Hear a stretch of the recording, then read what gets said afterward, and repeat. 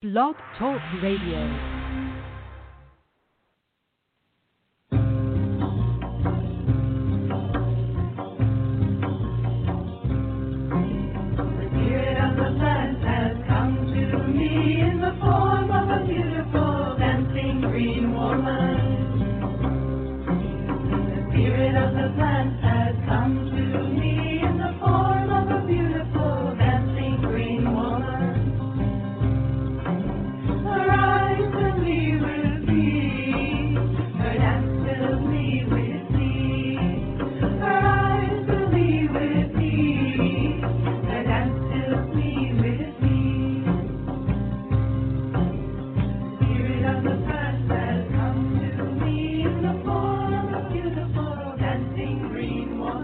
Hello and welcome. We're so glad to have you with us here this evening on Ask Herbal Health Expert Susun Weed, a 2-hour radio show each Tuesday night. Herbal medicine is people's medicine, simple, safe, effective. Please bring your curiosity and health questions. Susun will enlighten, surprise, and delight you. I know most of you know Susun Weed already. She's my mom, so I know her. But for those of you who have not yet met Susun, I'd like to share she is the author of the Wise Woman Herbal series, wonderful books on women's health and herbal medicine, including Wise Woman Herbal for the Childbearing Year, Breast Cancer Breast Health ! The Wise Woman Way, Healing Wise, the Wise Woman Herbal, New Menopausal Years, the Wise Woman Way, Down There, Sexual and Reproductive Health, the Wise Woman Way. And Abundantly Well, 7 Medicines, the Wise Woman Way, the newest book in the Wise Woman Herbal series. So exciting. In addition to being the editor at Ash Tree Publishing and writing her books, Susun is the director of the Wise Woman Center in Woodstock, New York. The Wise Woman Center is open to the public on appointment-only basis. She offers weekend workshops, intensives, and apprenticeships throughout the season. Susun is also available to you online via wisewomanmentor.com. There you can go and view her weekly e-zine. You can subscribe to receive a notification via email each week, or you could join her mentorship program. Susun also offers distance learning correspondence courses and online courses. The wisewomanschool.com. Join us there for colorful, instructive, easy video courses, including Easy Herbal Medicine with Susun Weed, Happy Knees, a cancer diagnosis, adaptogens for long life, and Abundantly Well companion course, wisewomanschool.com. You can also just go to her website, susunweed.com, where you will find thousands of pages online with recipes, articles, art features, and so much more. Well, for now, let's see what Susun has to share with us this evening. Thank you, and welcome, Susun. Thank you, Justine, and welcome, Rebecca. How's life treating you this week, Rebecca? Oh, honest answer, no. Not so good, huh? Well, life's quite the ride right now, so it's good. I signed a lease for a new place, and I'll be moving August 1st, and I've just been gearing up to move my business and all my stuff. And, yeah, and keeping up with everything is challenging right now. Yes, especially with your 2 boys at home. Yes, exactly. Like, I took them out today, but I fit some work in, and we made it back for the radio show, so we're... Hey. Yeah, big fight going on in New York State now, because between the people who want school to reopen so that they have someplace to park their kids and the teachers who do not want school to reopen. Right. Yeah. Yeah, so I don't know if, like, even if school does reopen here, you know, we've been doing some homeschooling before, and it's just, yeah, it's tricky, though, because of the amount of work that you have to do to maintain your life and to have your kids at home too. Exactly. Yeah. Yeah. Mm-hmm. Not the easiest thing. It's so not. we're all being changed in so many different ways by the COVID days. And oh my goodness. Yeah, how we have and haven't responded to them, and what it has caused us to change or to hope to never change. Mhm. Yeah. Yeah, there's a lot of change going on. Everything's changing. Yeah. So the Catskills were always the place that the people from the city came to beat the heat, but we have been in a really deep heat wave here this week. Everybody just gasping for breath. It's been so hot, up in the 90s, which is quite unusual for us. Yeah, it's in the 90s here right now too, and it only gets this hot like a couple times a year, really.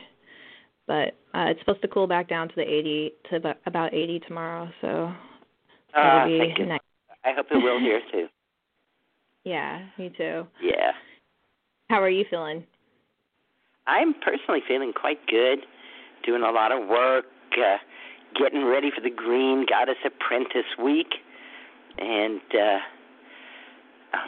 everybody who's coming in from all over the place for that, and so happy that I decided early in the year to continue to have classes and moon lodges and work weekends, and we are all healthy and happy and enjoying our time together, because there's so few places where you can have time with other people, but here in the country it's pretty easy to stay 6 feet apart.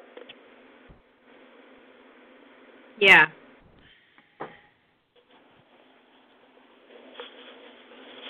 So really enjoying that part of it. I took somebody out for their day with Susun Weed over the weekend, which is 5 people for 5 hours for $500. And it was just a delight, because the woman who booked me was married to a man who was very dubious about the whole thing. In fact, at the end of the day, he said, "Well, I guess I was really wrong. I told her you wouldn't be able to find any medicinal plants here." Mhm. And of course, we found everything from plantain, the obvious, to Hypericum perforatum, which I knew had to be there. It took me the lunch break to walk around and call it up and say, "Come on, show yourself to me," because it wasn't blooming. And it can be kind of hard to spot when it's just green leaves. So I was happy that it waved to me and said over here. And, of course, we found motherwort and mullein, and a previous owner had planted valerian, and there was Queen Anne's lace and yellow sweet clover, and just a whole riot of wonderful, wonderful plants.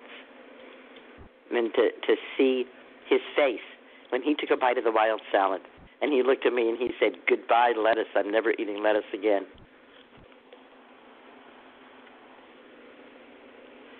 So that certainly made me smile.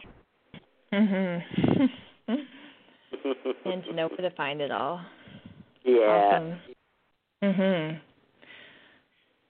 This evening at 9 o'clock out here on the East Coast, we're going to be talking to Ellen Kamhi, who is a PhD, an RH, an AHNBC, and an AHGRH. Or as somebody once said, there are more letters after my name than there are in it, and I think that's absolutely true of Ellen. And she is called the Natural Nurse. So one of the more interesting things she does is she leads eco-tours for cures to indigenous areas of the world. We're going to talk to her and find out more about that and the other things she does. So stay with us until 9, or come on back at 9 and hear what Ellen Kamhi has to say. We have a lot of people on the line, but not so many people that have raised their hands. If you have a question for Susan, please press 1 to speak with her. There we go. Are you ready to take the first question, Susan? I am. All right. The first caller is coming from the 845 area code. Is that me? Hello? Hi. Oh, hi, Susan. It's Debbie. How are you? I'm doing well today, Debbie, except I'm a little too hot. Yes, well, and that's what I'm calling about.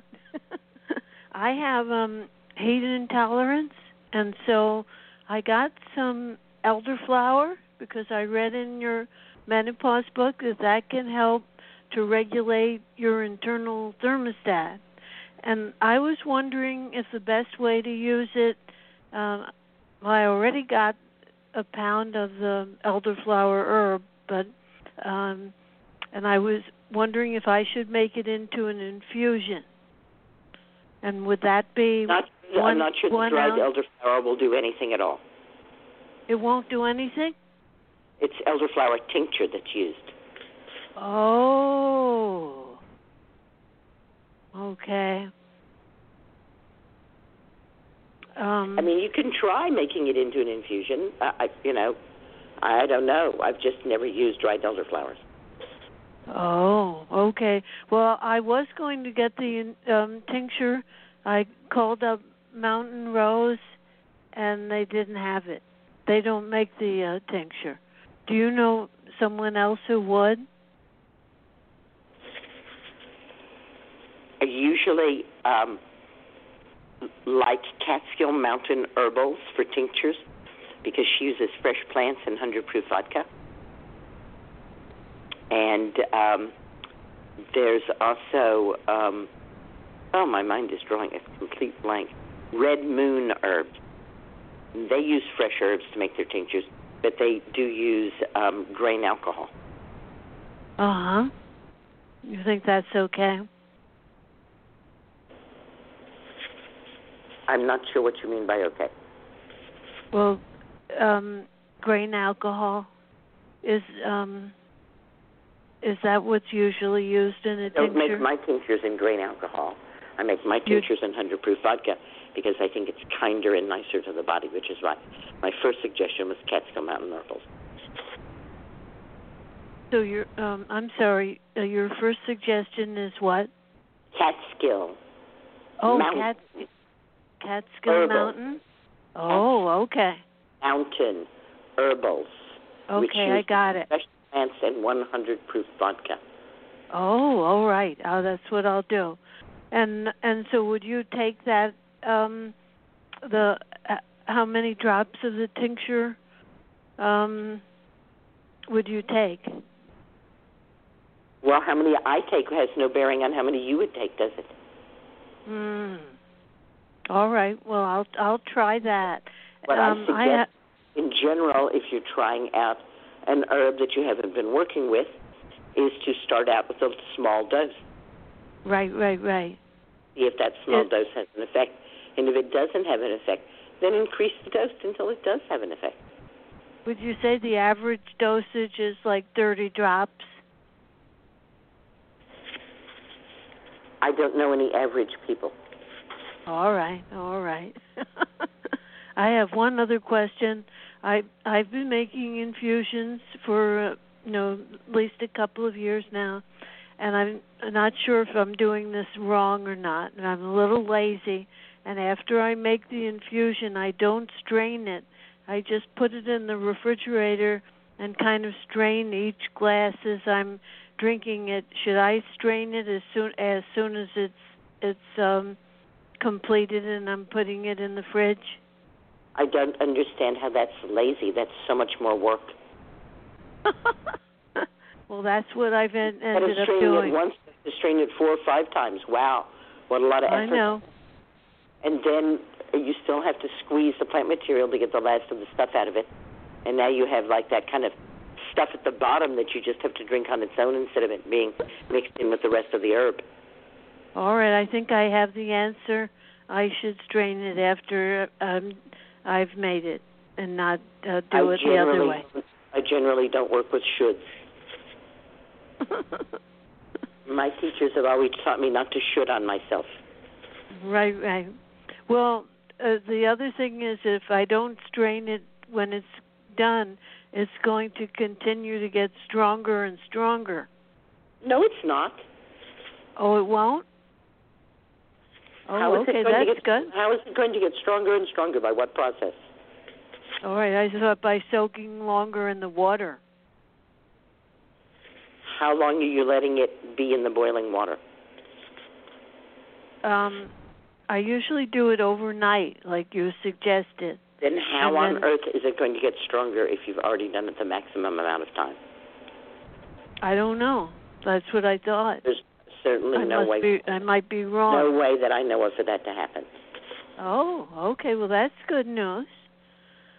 All right. Can you think of any other herb or do you think elderflower is the best for heat intolerance?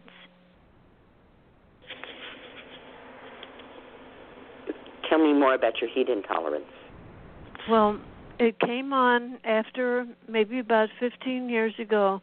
I was out in the sun in the middle of the day, pushing a wheelbarrow up a hill, and I think I got a heat stroke. And ever since then, I've been heat intolerant. I still don't know what happens. I have no idea what happens. Okay, my face gets bright red. I start sweating, I think, and I feel dizzy and I kind of feel sick from the sun. And does that happen? And the heat. Does that happen as soon as you step out into the sun? No. And I've tried to go out every morning so that I become acclimated to the heat, and that's helping. But what it happens when there's a heat wave, and maybe I go out into the heat, or the last time it happened, I'd taken an Amtrak train and I got off in Rhinecliff from Watertown. That's a 5-hour drive or a ride, and I got off the train and it was brutally hot, and I had to lie down on the bench in the train station. There's no AC there, and I'd come off of a air-conditioned train. And it doesn't happen so dramatically, but it's hard to be out in the heat. And I used to be a person. You feel tired. You feel faint. You feel dizzy. Yes. All of those things. My face is bright red. Mhm. So, are you drinking your infusions iced? I put like a cooling scarf around my neck, and I take Are you drinking your infusions iced? Oh, okay. All right. Is that a no? No, I don't, but I will. Are you saying that's good? It's important for you to drink almost all of your beverages iced. Okay, let me turn this fan off. I can hear better. I should drink up most of my beverages iced. With ice, with a lot of ice. Mhm. Okay. And especially the infusions. Okay. And how much water are you drinking? Well, I've been making an electrolyte drink with some lemons and water and a little bit of salt and a little bit of coconut sugar. Mm-hmm. So I've been drinking that, or coconut water, or the infusions. Well, that's certainly better than drinking plain water. I'm glad to hear that. Mhm. Okay. Okay. Because water actually dehydrates you. Wow, I didn't know that. Every cell in your body is surrounded by a lipid layer, and lipids are fats. And how do fats get along with water? Mhm. How do fats get along with water? They don't seem to get along. Correct. So the more water we drink, the more dehydrated we become. Okay. Which is why I like people to drink nourishing herbal infusion, because it actually hydrates. And especially if it's iced during hot weather. Which infusions would you drink in this heat? Stinging nettle, oat straw, comfrey leaf, red clover, linden, and hibiscus. Okay. Linden and hibiscus. So which ones are you drinking? I'm drinking oat straw, nettle, red clover, and comfrey. And then I got this elderflower. Linden is one of the world's best anti-inflammatories, and you're having an inflamed response. Mhm. Are you not drinking linden because you don't like it? No, I didn't know. I didn't know to take linden. It's one of the 5 major herbs that I rotate through. Oh. All right. Well, I'll try that, and that could help with this heat intolerance. I think it might. All right. And you don't think that elderflower, even if it's a tincture, will be as beneficial? I'm not sure I said anything even remotely like that. Oh. No, you didn't. I was reading that into our conversation. Do you think it's worth a try, the elderflower also, or you think linden flower is a better choice? You're asking me which of your friends you should ignore?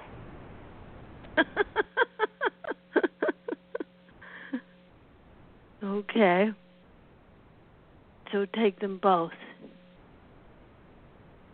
I generally don't take infusions any more than I take eggs for breakfast. I eat my eggs and I drink my infusion. Okay. That's why I call them nourishing herbal infusions.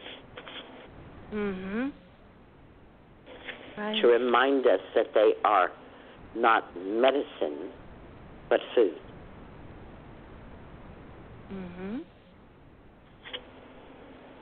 All right. Well, I'm going to add the other 2 herbs that you just mentioned, the linden and hibiscus. Which is wonderfully cooling.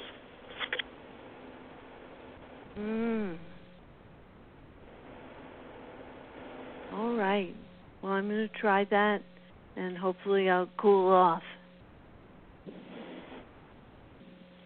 I think that you're on a good track. Thank you, Susan. Thank you very much. You're welcome. Thanks for your call. Green blessings. Green blessings. Bye-bye.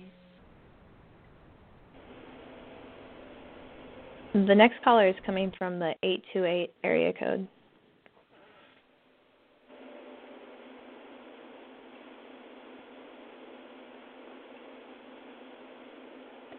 Are you there in the 828? Yes, I'm here. Hi. What's up tonight? Hey, Susan, I was diagnosed with yeast on my tongue. So, do you have any idea? What a drag. It's also called thrush, and there are remedies in the childbearing yearbook for thrush. In the childbearing? Okay. And who diagnosed you? And so all I had to look it up in that book. All right. No, who diagnosed you? An ear, nose, and throat doctor. I went in and they took a swipe out and they said, this is what you have, and okay. So I have you taken antibiotics recently? Is this Moretta? Yes. Yes. Okay. Took me a minute to recognize your voice. Have you been taking antibiotics recently? Yes. Okay, because that's about the only time that I know for that to happen. Is with antibiotics. Isn't that something? Yeah. So the primary remedy is plantain seeds soaked overnight. Plantain seeds? Yes. Wow. So where do I get plantain seeds right now? Yeah. That's a tough part, is getting things right now, What I encourage people to do is to harvest some plantain seed every fall, so that you always have some on hand. But Metamucil is plantain seeds. You can buy that at the drugstore. What is it called? Metamucil. Hold on one second. And let me write that down. Could you spell it? Word. METAMUCIL. MUCIL.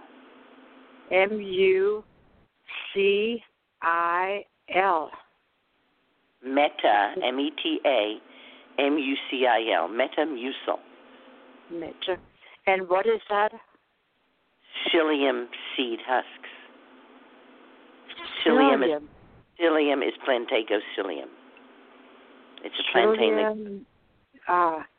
Seed husks. Yes.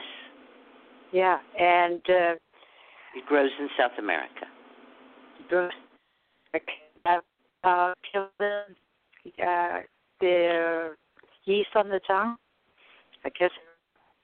The plantain seeds seem to have a good ability to help reverse yeast overgrowth or thrush on the tongue.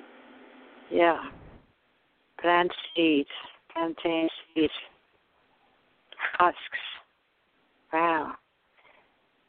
So, and the plantain seeds, that's called Metamucil? Metamucil is made from plantain seed husks. Wow. Kidding. I can get that at the drugstore. Correct. Amazing. Yeah. Well, that's probably what I would have to get. And then that's soaked in cold water. But soak it in cold water? Soak it in cold water and apply it to your tongue. What, in cold water? Yes, soak the Metamucil in cold water. And then it can be applied to your tongue. And then apply it to the tongue? Correct. It will get... Do I spit it out? It should get very sticky as it soaks in the cold water. And then what do? I put it on the tongue and leave it there? It will dissolve and you will wind up eating it, right? I end up eating it. Yes, plantain seed is edible. It's edible. And is it, I have a very dry mouth. So is that it should moisten your mouth really well. It should moisten it very well. Yes. It's mucilaginous. That's why it's called Metamucil, because of the mucilage in it. Okay. All right. So I'll get it from the drugstore tomorrow. So, see if that helps. Meanwhile, if you have slippery elm balls, you could try sucking on a slippery elm ball. That might also help. The slippery elm? Yes. At the very least, it will moisten your mouth. Slippery elm and with the honey? Yes, unless you like just, like my daughter Justine likes making slippery elm gruel. She just likes to take the slippery elm powder and pour boiling water over it and make like a thick tea. Aha, yeah. You know what? I actually use that every night for bowel movement.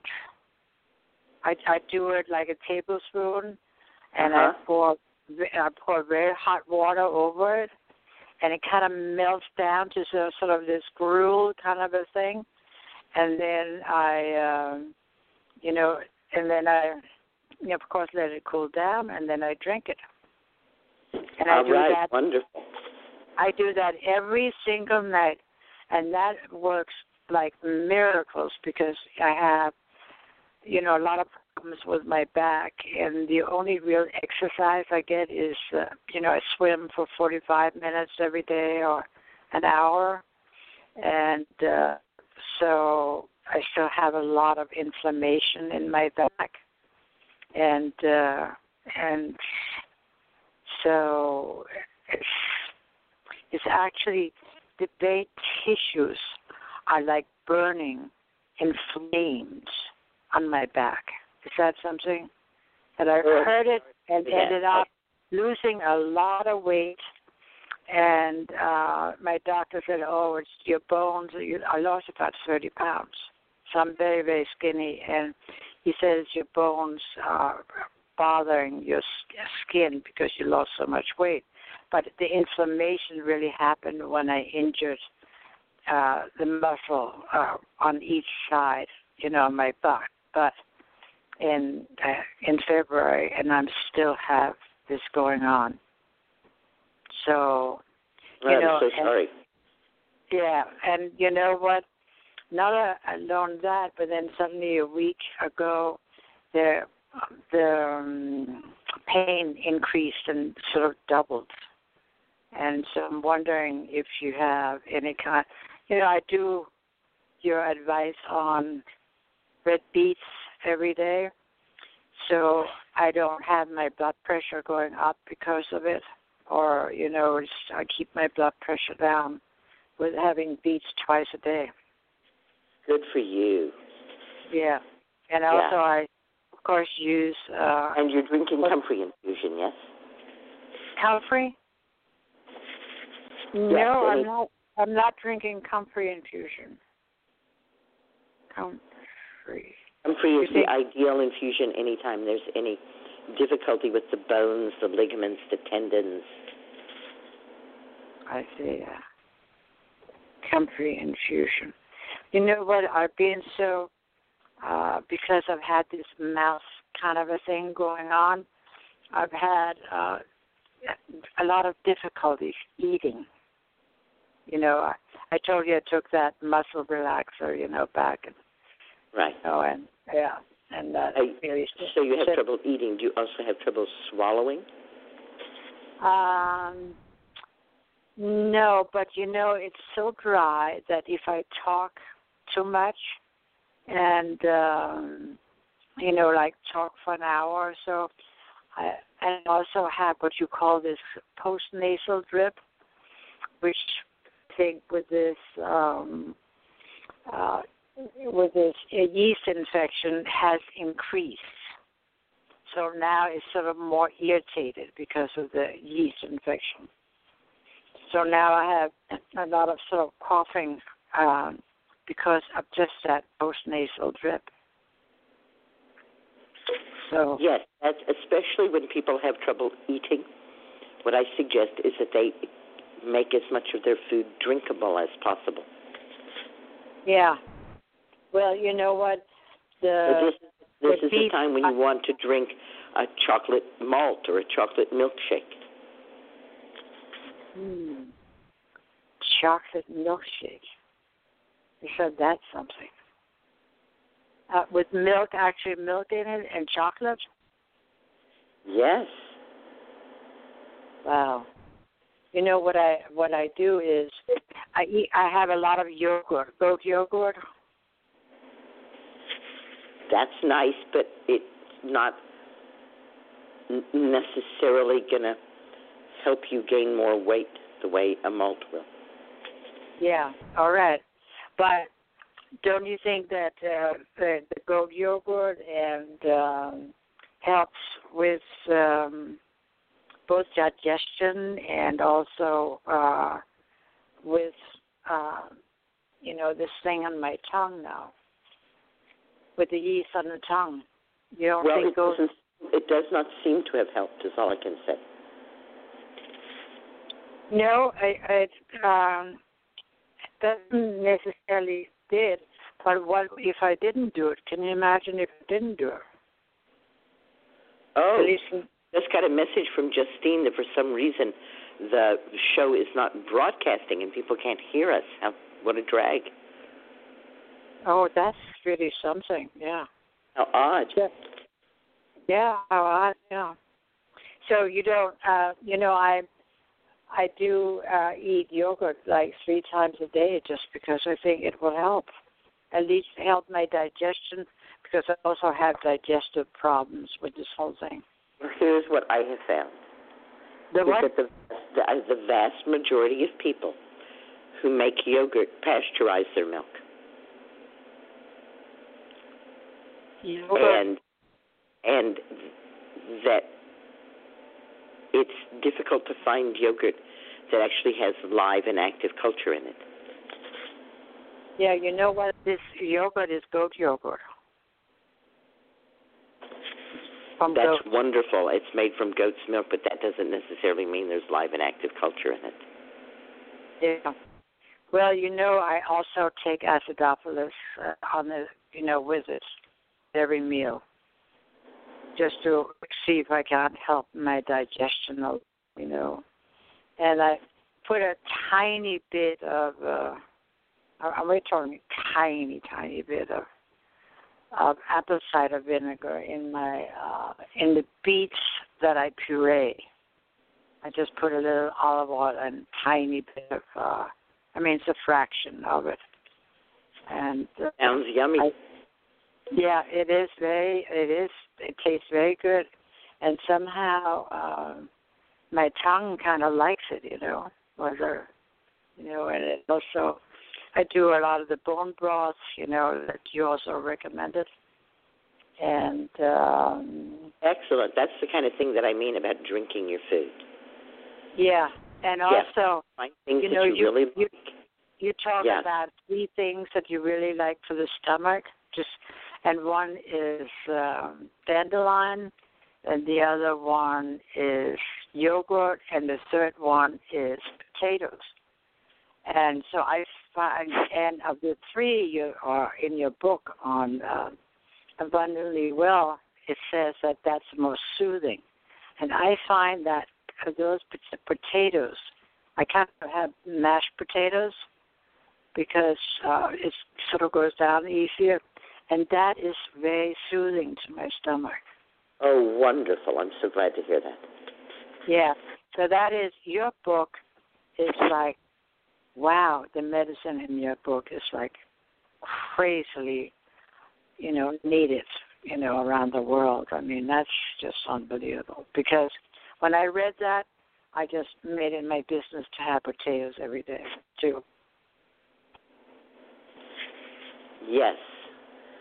Yeah. Yeah.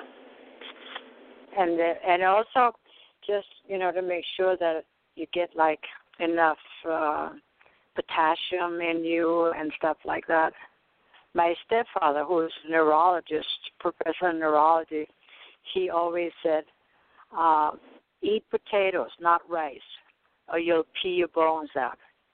Eat potatoes because otherwise you'll pee your bones out. Wow, interesting. Isn't that interesting? Yeah. There's a huge difference. He was world famous, and actually when he died, it was written up that he was the light in Denmark's sky for 40 years. Oh. So he was a very intense person. And that's what he said as his experience as a doctor. As a doctor, okay. Well, there's the word. Yeah. And that's what you're doing, and it's working, and it's helping you. Yeah. Yeah, it is. Yeah, it's a blessing to the day I met you was one of the biggest blessings in my life. And that's Thank you, Maretta. Very kind. That is at least 40 years ago.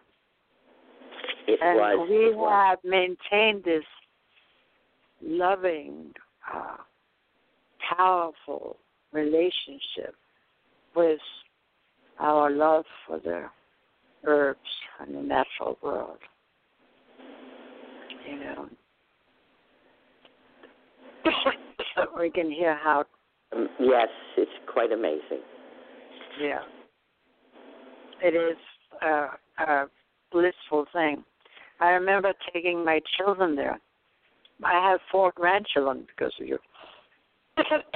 You know, neither one of them could get pregnant, and couldn't even get a period. And you remember you giving her Don Quai, you know, and I was just like, well, I have 4 incredible grandchildren, and 2 of them live right next door to me. Oh, how marvelous! How incredible, yeah, is that? Who I love, and who is, by the way, sending letters to God from, you know, so, you know, to help me with my back. And she said, because when she was little, she said to me, Grandma, I want a small sister. Could you please, do you know where God lives? I said, of course I know where God lives. She said, well, still, I'll go and get paper and pencil. And so at 4 years old, she wrote down, please, God, send me a sister. And we went to the mailbox and posted it and just, you know, put down God and please send this to God's address. And then she had a little sister 9 months later. Isn't that something? She said, you know what I'm going to do for you, Grandma? I'm going to write God a letter, and you are going to be better. I'm going to get you better, me and God. All right. Wow. Is that beautiful? Marvelous. Incredible. It opened my grandchildren up to, you know, the higher power, you know, a higher vibration to get into, to stay in this life on a higher vibration. Whatever you want to call it, the Great Spirit, you know, whatever you want to call it, God, the Buddha, or whatever. But it is that you get into a higher vibration of pure faith and love and feel that you are backed in this life. You have your back covered because good things are going to happen to you because you're a good person and you do the right thing. You know, that is, my ex-husband says that, and that is, he said, you do the right thing, and then the right thing hopefully happens. If it does, it doesn't always do it because you do the right thing, but if you keep doing it, you can live with yourself. And that is the person you got to get used to, yeah. So, you know, it's a wonderful thing, and he always says, it's not my grandchildren, it is your grandchildren. I said, well, they also have a mother who said, no, it's all your grandchildren. So he's very complimentary, and he's actually helping me a great deal right now. And he showed up, and he said, if there is, I would do anything in this world for you to feel better. He said, anything. Yeah, and I said, isn't that interesting? I have always felt the same way about you and, you know, dragged you off here and there and made sure that you had it. And he actually had prostate cancer operated out and hasn't seen it ever since. So he's cancer-free. Isn't that something? Yeah, and I told him, I said, go and see this doctor. And then when he walked in there, he asked the doctor, well, if you were me, what would you do? And he said, I'll operate it out right this second because your kidney numbers are so high. And, yeah, so they did it on the spot. And what courage, my ex, to have it, to just say, okay, let's do it. Yeah, and now he's cancer-free, and he's very, very well. And he wants me to be well like that, too. All right.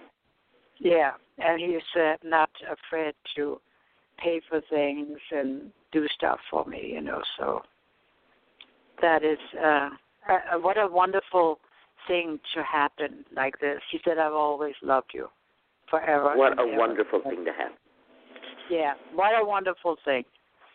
That is, so you can see my life is full of wonderful things. I just need to get really well, Yes. And yes. even this conversation when we're talking right now, the inflammation is actually almost turning into a very warming thing rather than pain. It's almost like it's being flooded with good endorphins, you know what I mean? I do.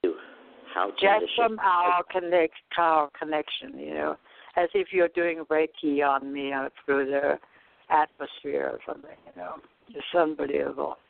The universal healing energy. The what? Universal healing energy. Yeah. Isn't that something? And I guess we have this kind of love and appreciation for each other. I want you to be really well, Susan. That is what I want for you. Thank you so much. That is forever and ever and ever. I want you to be very, very well, and you will be. And I am. And you are. That is very, very great. Thank you, sweetheart. Thank you. Yeah, thank you. Call and let us know how the Metamucil worked, or if not that, if you were able to find some plantain seed from somebody. Yeah. Much love to you. And all my love to you. Mwah. Yeah. Hey, Rebecca, did you hear that for some reason we're not broadcasting? Yes. I had to create the show right before we came on, and I wonder if it didn't have enough time to boot the system or something because, this show wasn't for some reason created. So it was like about 15 minutes before the show came on that it was made. So I think maybe that was the issue. That's the issue, but maybe it is recording and people will be able to listen to it after we're done. I'm not sure though. Yeah, I hope so too. Mhm. Okay, so the next caller is coming from the 775 area code. Hi, thank you for taking my call. Hello. I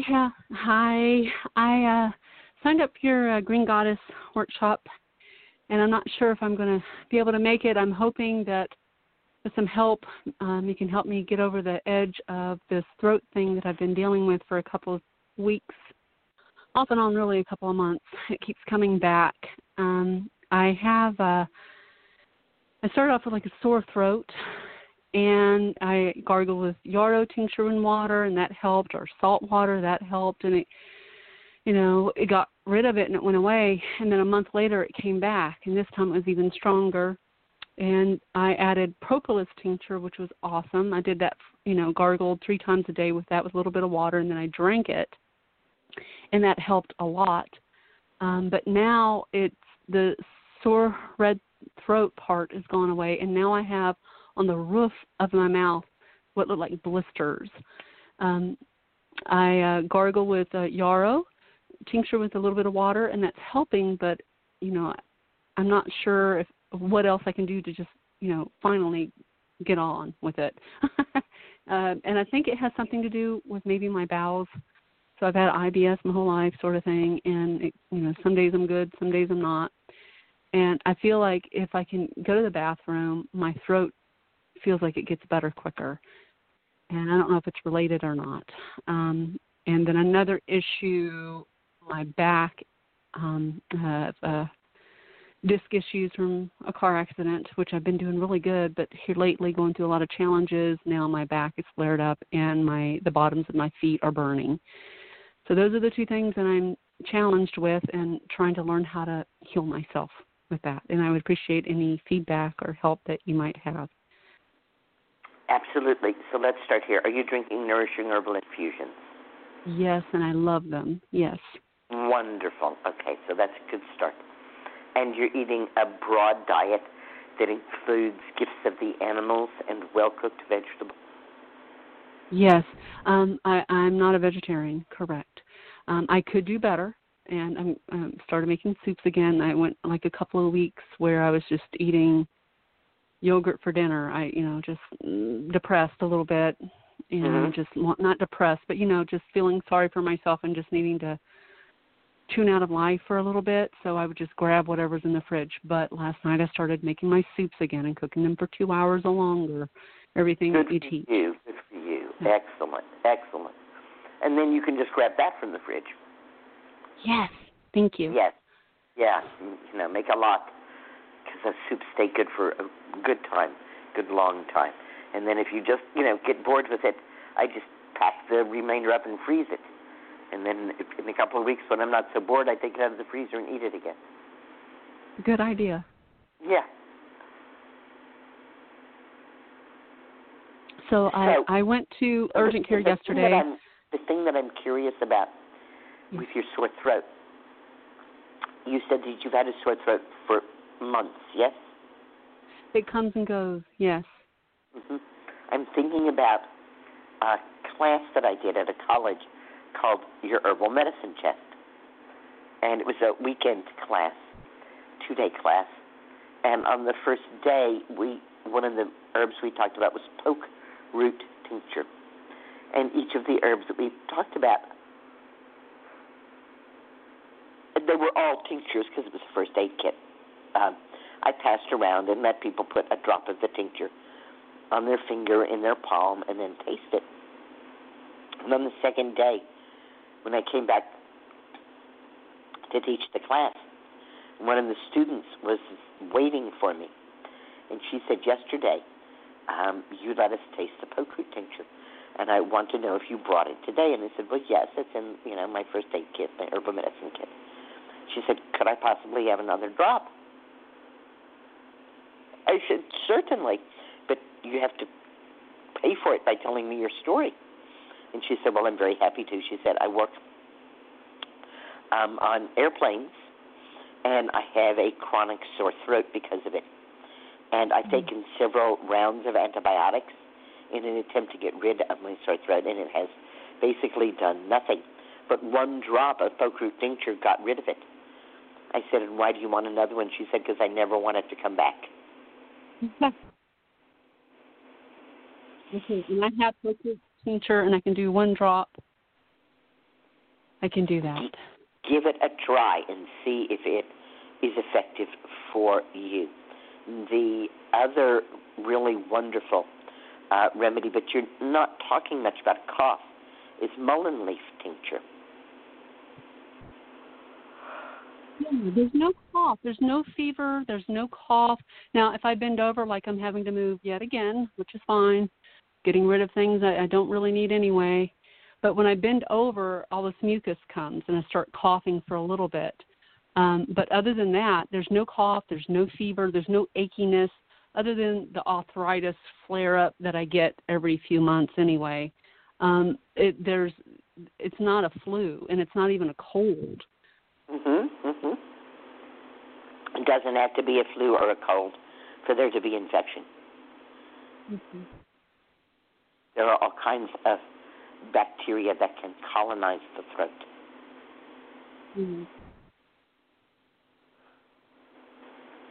And the stress of moving, of course, can cause any bacteria that are lingering in the body to get more active.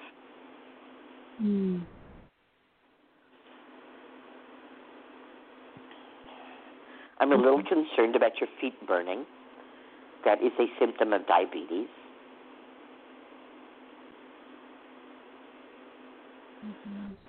So I'm wondering if your blood sugar levels are stable, if they've been tested, where they're at. Do you know anything about that? I will test it. I should. And no, I was supposed to, and I never did, and because I didn't feel like I needed it, but I'm going to do it. I'm going to test it. I just thought it was from my car accident. You know, my lower disc, it flares up like my sciatica, and you know, so I just assumed that, oh, okay, it's the stenosis in my neck, and then the disc thing in my lower back. That's fine, you know, because I was supposed to have surgery. For the surgery, it's $150,000 for each of those surgeries, and I couldn't do it. So I just assumed the burning feet was from that, and I just need to take it easy and not lift anything. But I will look into the diabetes and hopefully rule that out. Yes, let's just rule that out so that we can then, you know, say, okay, well, what else could be going on with your feet? But it's definitely a red flag for diabetes when your feet are burning. Okay. All right. And there's enough, it seems like, inflammatory process going on in your body that's certainly a possibility. Thank you for your time. I appreciate your help. Yes, indeed. I'm not sure that we have covered everything, but I think that that we're getting there.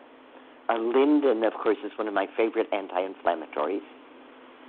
And so in a situation where it seems like what's happening is that there's a lot of inflammation, you might want to, are you rebrewing your linden? I forgot about that. Yeah, I had linden today, but I'm going to write it and put it on the refrigerator so I won't forget to rebrew it. Brew it to get that extra mucilage out of it, which is so soothing and anti-inflammatory. The first brew gets the minerals and the nutrients out, but the second brew gets the mucilage, which is the soothing part of it. Now, when you rebrew, do you put cold water and let it sit at room temperature, or do you I do. pull it in hot water I put again? cold water and I bring it up to a boil. So if I've made a quart of linden, then I strain it off, and I put 2 cups of cold water on the herb in a pan, bring it up to a boil, turn the heat off, and let it sit for about 4 hours. 4 hours. Got it. Okay. All right. All right. Thank you so much. Green blessings to you, and thank you for all you do. And I hope to hear from you, not just at the Blog Talk Show, but you have my number, to give me a call and let me know what's going on and what you think is going to be happening so that I can plan. Okay, yes. And I left you a voicemail on the Wise Woman Center phone number about everything. Okay, thank you so much. That was today? It was yesterday or the day before. Okay, I will jiggle my message taker to make sure that that message gets to me because I haven't seen it yet. Thank you so much. Thank you. Take care. Green blessings. Green blessings. The next caller is coming from the 715 area code.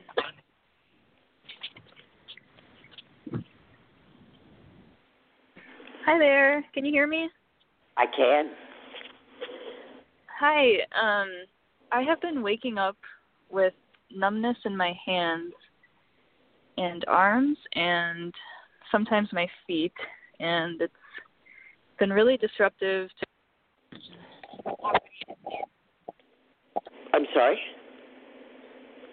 I can't hear you now. You can't hear me at all?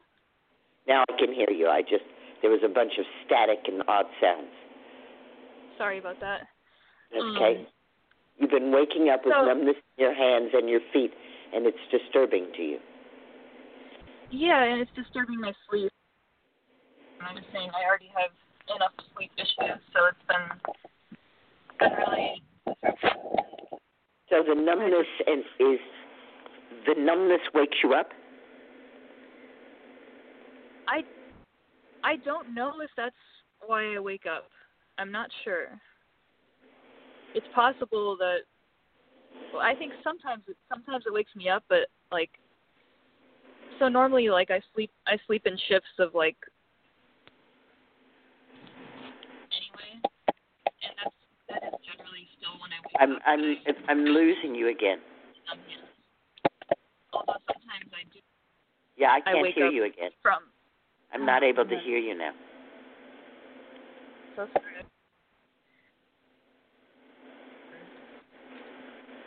Is this it keeps breaking up. A little bit better. Hello? I'm so sorry. That's I'm okay. so sorry. I don't know what's going on. I don't know where I left off. Now I can hear you. Okay. So you anyway, I'm just tend to sleep in shifts, you were saying. Yeah, I tend to sleep like in 3 or 4 hour shifts, even without the numbness, and that still seems to be the case. Like I'll wake up after 3 hours, and my hands will be numb. I sometimes I do think I wake up from it. Sometimes I don't think I wake up from it. So if that helps at all. Most indigenous people sleep for 3 to 4 hours, get up, do some activity, and then have another period during the day where they sleep for 3 or 4 hours.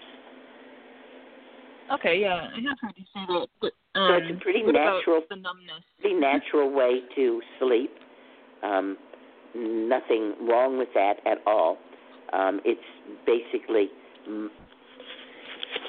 modern industrialized societies that have decided that we should sleep for 8 hours at once. Yeah, I'm not too bothered by that schedule. It's just the numbness. And could you tell me a little bit more about the numbness? Is it a tingling or just a numbness? Sometimes it's just like a small tingle in a couple fingers. Sometimes it's like my whole hand is numb. Usually it's just and how long does it stay numb? It usually just like, a minute or a few minutes. So it doesn't last. But and it's only when I sleep, but I've noticed like throughout the day when I'm awake, I also have a lot of like weakness in my arms. Like holding the phone right now is pretty uncomfortable.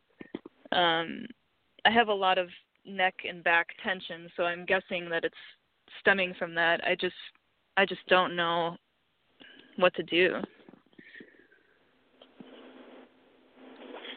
I agree with you. I think that the numbness and the tingling that you're experiencing has something to do with muscle weakness. Mhm. Is it possible for you to see a physical therapist even for one session? It might be possible. I've definitely done that before. I have had many sessions with a physical therapist.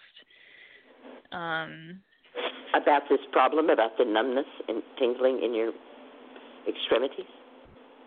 It wasn't about the numbness. It was about just general back like tension and stiffness, and because I've been in a few car accidents throughout life, so I didn't feel that this particular lady helped me. And I've also seen chiropractors, which I didn't feel helped me, and I just feel like I'm running out of I don't know who the best person to see is. Well, the reason that I think about physical therapy is because the physical therapist can help pinpoint which muscles are weak.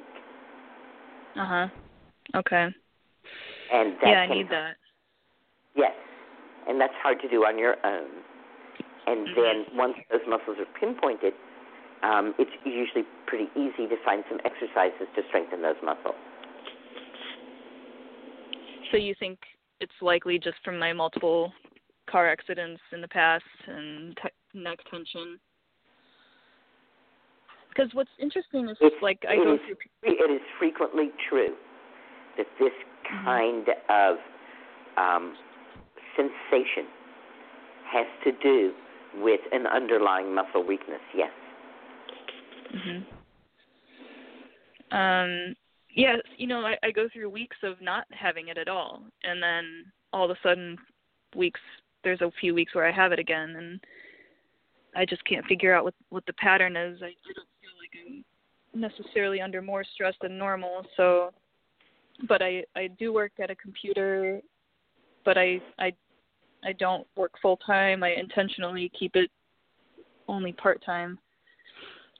So, but that's great advice. I'm gonna see what I can do with a physical therapist. Yeah, since you're familiar with physical therapy, that I think might be a good starting place for you. And the physical therapist, of course, could also more easily than I tell if there was anything else that was going on. Okay. So, no particular herb for such things? Well, you're drinking your nourishing herbal infusions, right? Yes, I am. Although I feel like I bet Comfrey is the best one for this, and that's the one I don't drink because I'm so freaked out because of the whole like controversy over it. Even though I've heard you talk about it so many times, but I got my Comfrey. What controversy? Has anyone shown you any reports or any studies that show that there's a problem with Comfrey? No, definitely not. It's just like that. There's warning labels all over the Comfrey that I got not to use it internally. Comfrey that I've been drinking for 30 years has the same warning label on it. Oh, really? Yeah, I get it from Frontier. I don't suppose you ever drive faster than the speed limit. Oh, no, I always do. Oh, well, gee. Yeah. So, I just know that you've said it. Uplandica is the one you want, and that's not what Frontier apparently uses. That is what Frontier uses. They just won't change the label. Okay. Well, I feel better hearing it confirmed from you. I've been using Frontier Comfrey for a very, very long time. Wow. Okay. That's great to know. I was doing it for a while, and then I started, just overthinking it. But that's good to hear. I know that's supposed to be good for the bones and ligaments, so I don't know if that would be beneficial to me or not. I've certainly found Comfrey extremely beneficial in times when I've had injuries that I need to heal. Okay. Well, this is helpful, and I think that's all I got today. All righty. Thank you so much. Thank you so much. Bye-bye. The next caller is coming from the 209 area code. Hello.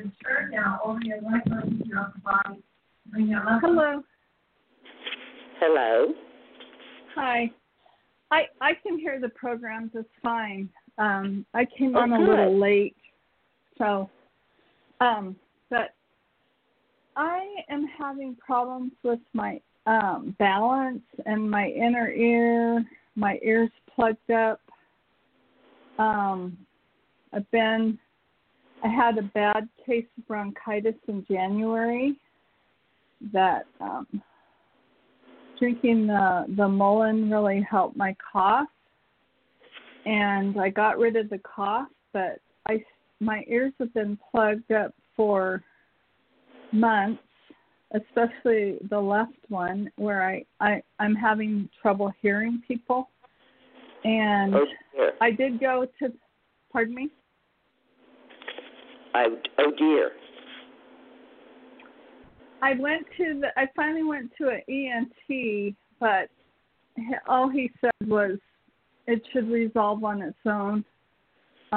He said he could put a tube in there like they do kids, but, that's a little surgery, and it'd be better to just have it resolve on its own.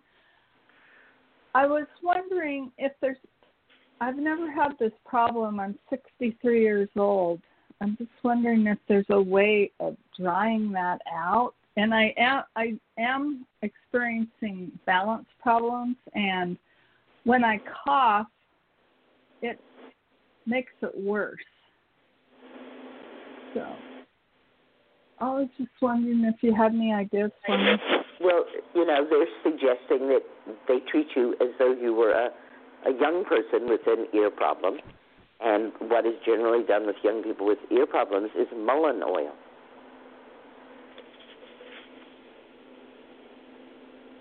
Is what, mullein? Mullein oil, infused oil. Okay. An infused oil of mullein flowers, which is gently warmed and put in the ear to help resolve any ear problems. Okay, good idea. I wonder why I didn't think of that. Okay, thank you very much. And I'll try that. And my only other issue is with the nourishing infusions. I find the red clover and the comfrey very astringent, and I'm not. They are. There's several them. ways around that. One is Okay. to heat them up and have them hot with honey. Another way is to add a tiny pinch of your favorite mint. Okay. So in red clover, I put after dinner mint, which is the strongest peppermint going. But just a pinch, literally the amount that I can get between my thumb and my forefinger. And in the comfrey, I add Monarda didyma, the Oswego tea, red bee balm. Okay. And I add one flower on its stalk to each ounce of comfrey, so it's a tiny amount. Does Frontier sell that? I don't know. I've had trouble finding that. I grow it. Oh, okay. Okay, and is there any problem using really easy plant stevia? To grow. If you like stevia, is. I find stevia hideously bitter. Okay, but stevia would be fine to sweeten my infusions with. Yes, instead of honey. If you want them sweetened, I do prefer honey, of course. Okay. Well, honey has medicinal values that stevia doesn't. Well, thank you very much. I will let you know how the mullein oil works. Wonderful. And great. I wasn't aware that Metamucil is plantain seeds. Is that what you said earlier? That is indeed what I said. Very interesting. Okay. Thank you very much. Have a nice night and green blessings to you both. Green blessings. Good night. Good night. The next caller is coming from the 845 area code.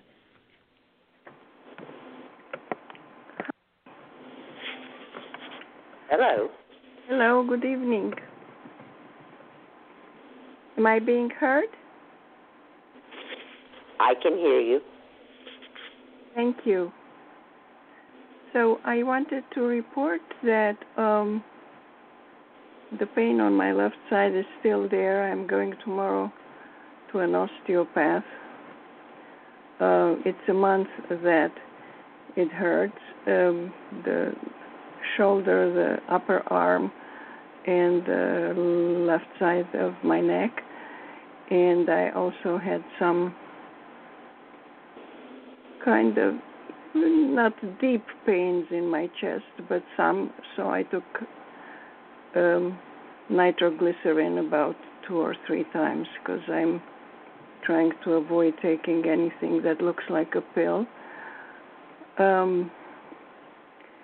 What concerns me is that the doctor said that the left side of my heart is not working properly, and it is the left side of myself that the pain is not going away. And as I'm doing my tiny little exercises every day, I start having pain in my lower right hip and in my right shoulder. I had some pain in the past from trying to put my shingle cream by myself on my back, and that's uncomfortable for my shoulder.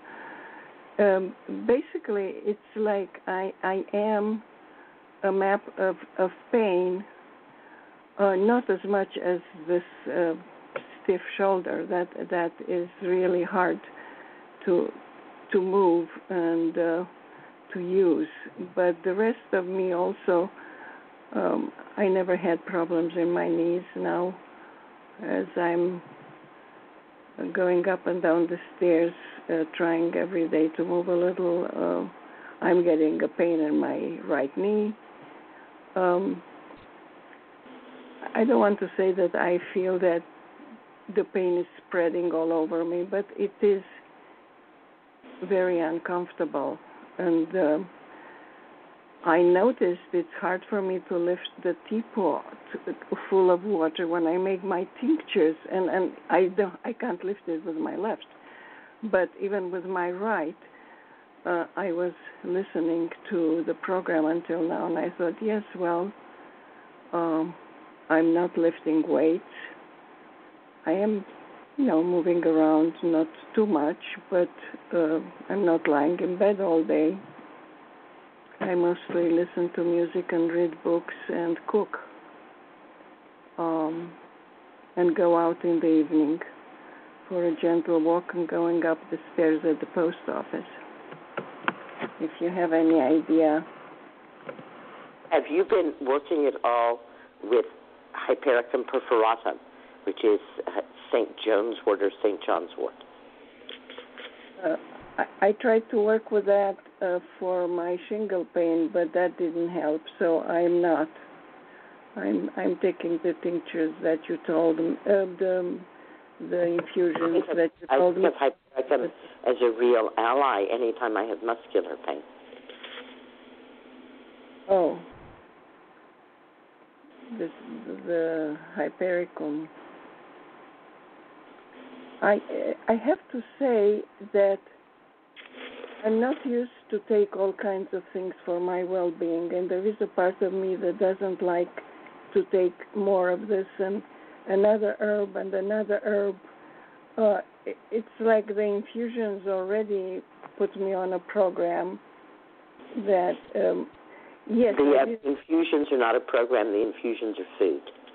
Yeah, it's true, but because I didn't drink them all my life, and because I'm not very young, they appeared in my life maybe a little too late to feel like, oh, this is nothing.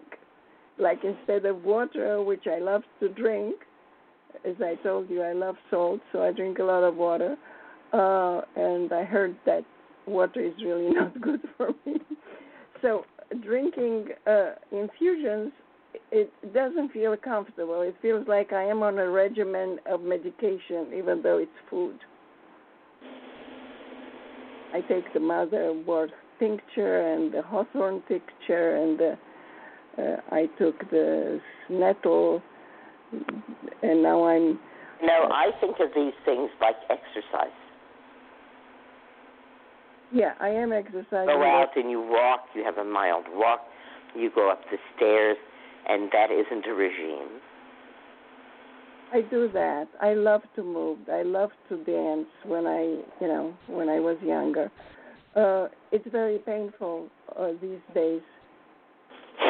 I'm doing about a half an hour exercise routine that is basically moving the joints, and I know it's very good for me, and it's effortless. I lie on my back. I'm doing it gently, and no matter how gentle. What I'm doing is I'm comparing drinking infusions to exercise.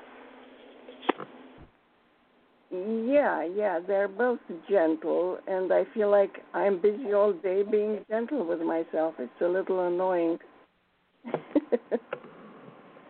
I hear you.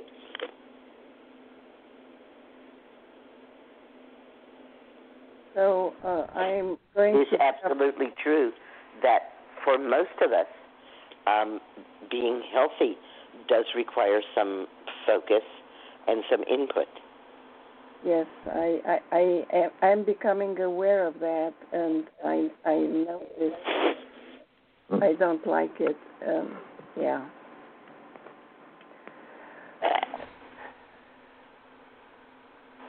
And when I am really upset, yes, I feel a constriction in my chest.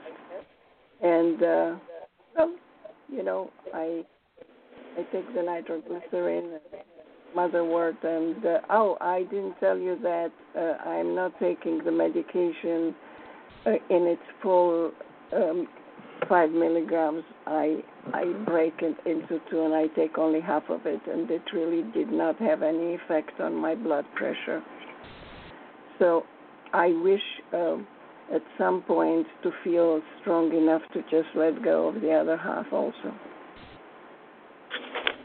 I hear you. And I, you know, the distinction that I make is that drugs have side effects which we don't necessarily want. Of course. And herbs have side effects that we do want. Yeah. So when we're making ourselves healthy by using herbs, the side effects that we're getting are greater health. Mm-hmm. And when we're trying to make ourselves healthier by using drugs, the side effects are usually less health. If I wouldn't hurt so badly, and because it's on my left side and it reminds me of my heart, I would like very much to stop, because I did that some time ago. I stopped for weeks taking any medication. I just, you know, I did my infusions and tinctures, and I do not see a direct causality between what happened and the fact that I stopped taking the medication. You know, not necessarily so. Yeah. I hear you. And what I'm speaking to is hoping to make you more comfortable about working with herbs. Yes, I totally, I'm very open to that, and I'm listening to your programs, and I just told my daughter I can't see her on Tuesday night because even if I don't talk, I listen so much, and I'm stoked by the wisdom of what you're sharing. Thank you so much. I really appreciate that. I hope your daughter's not mad at me. Oh, no. I'm the one. I'm the one who wants to see her more. But now it works out. We have other days. I just said Tuesday I cannot come on Tuesday. It's all right. All right. So one of the things that I see is that frequently we wait until things have gotten very extreme. Yeah. And then only drugs can really help. And by using herbs on a regular basis, we can often forestall those problems. Mm-hmm. So that we wind up not having to take drugs. Yeah, I have, you know, I think I'm lucky that I didn't take drugs for anything in my life, and I hate drugs passionately. I'm sorry. I know it helps a lot of other people, not me. Completely understood. Yeah.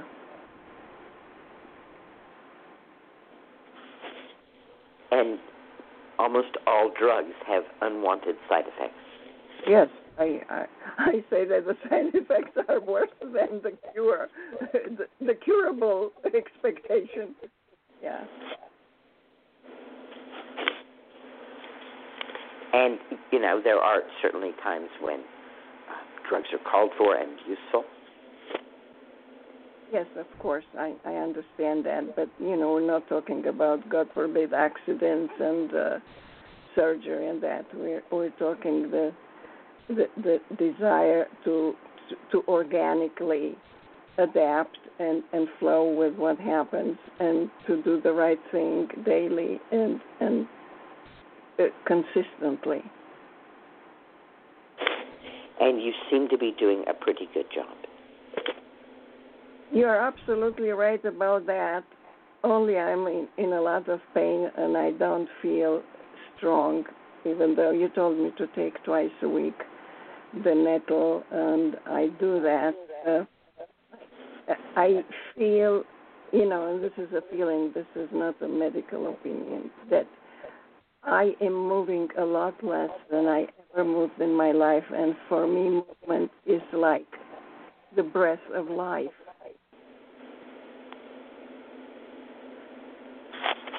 And you're moving less because you're in pain? Yes, I am.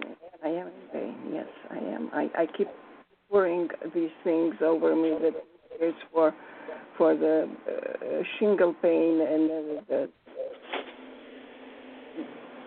the shoulder pain. And yeah, I am in pain.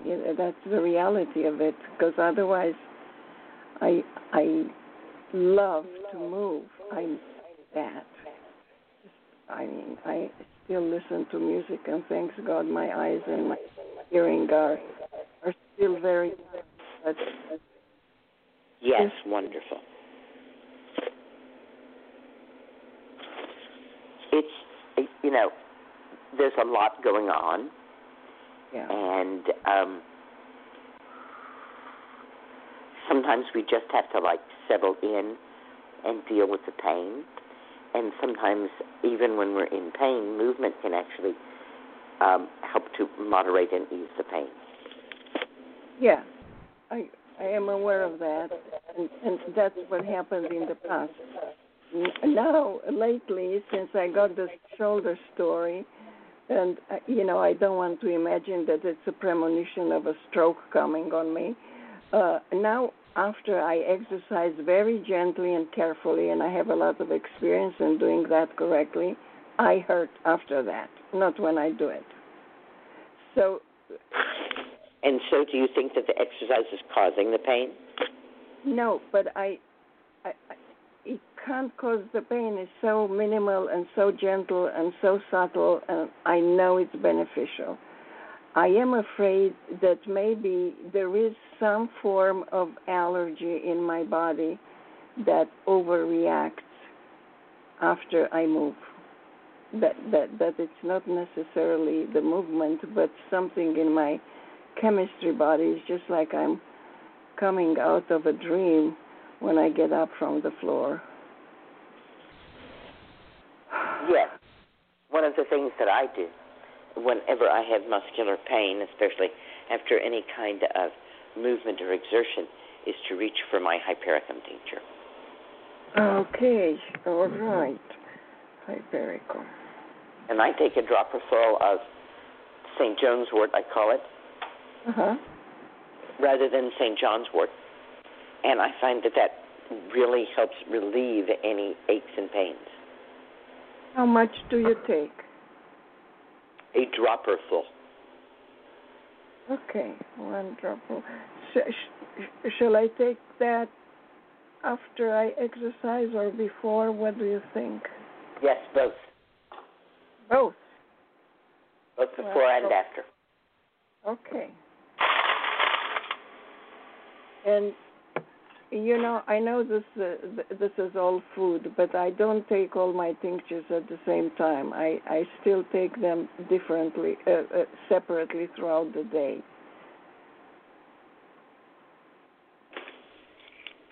I have asked quite a few people about how long things stay in the body. It's actually called the half-life of the stuff.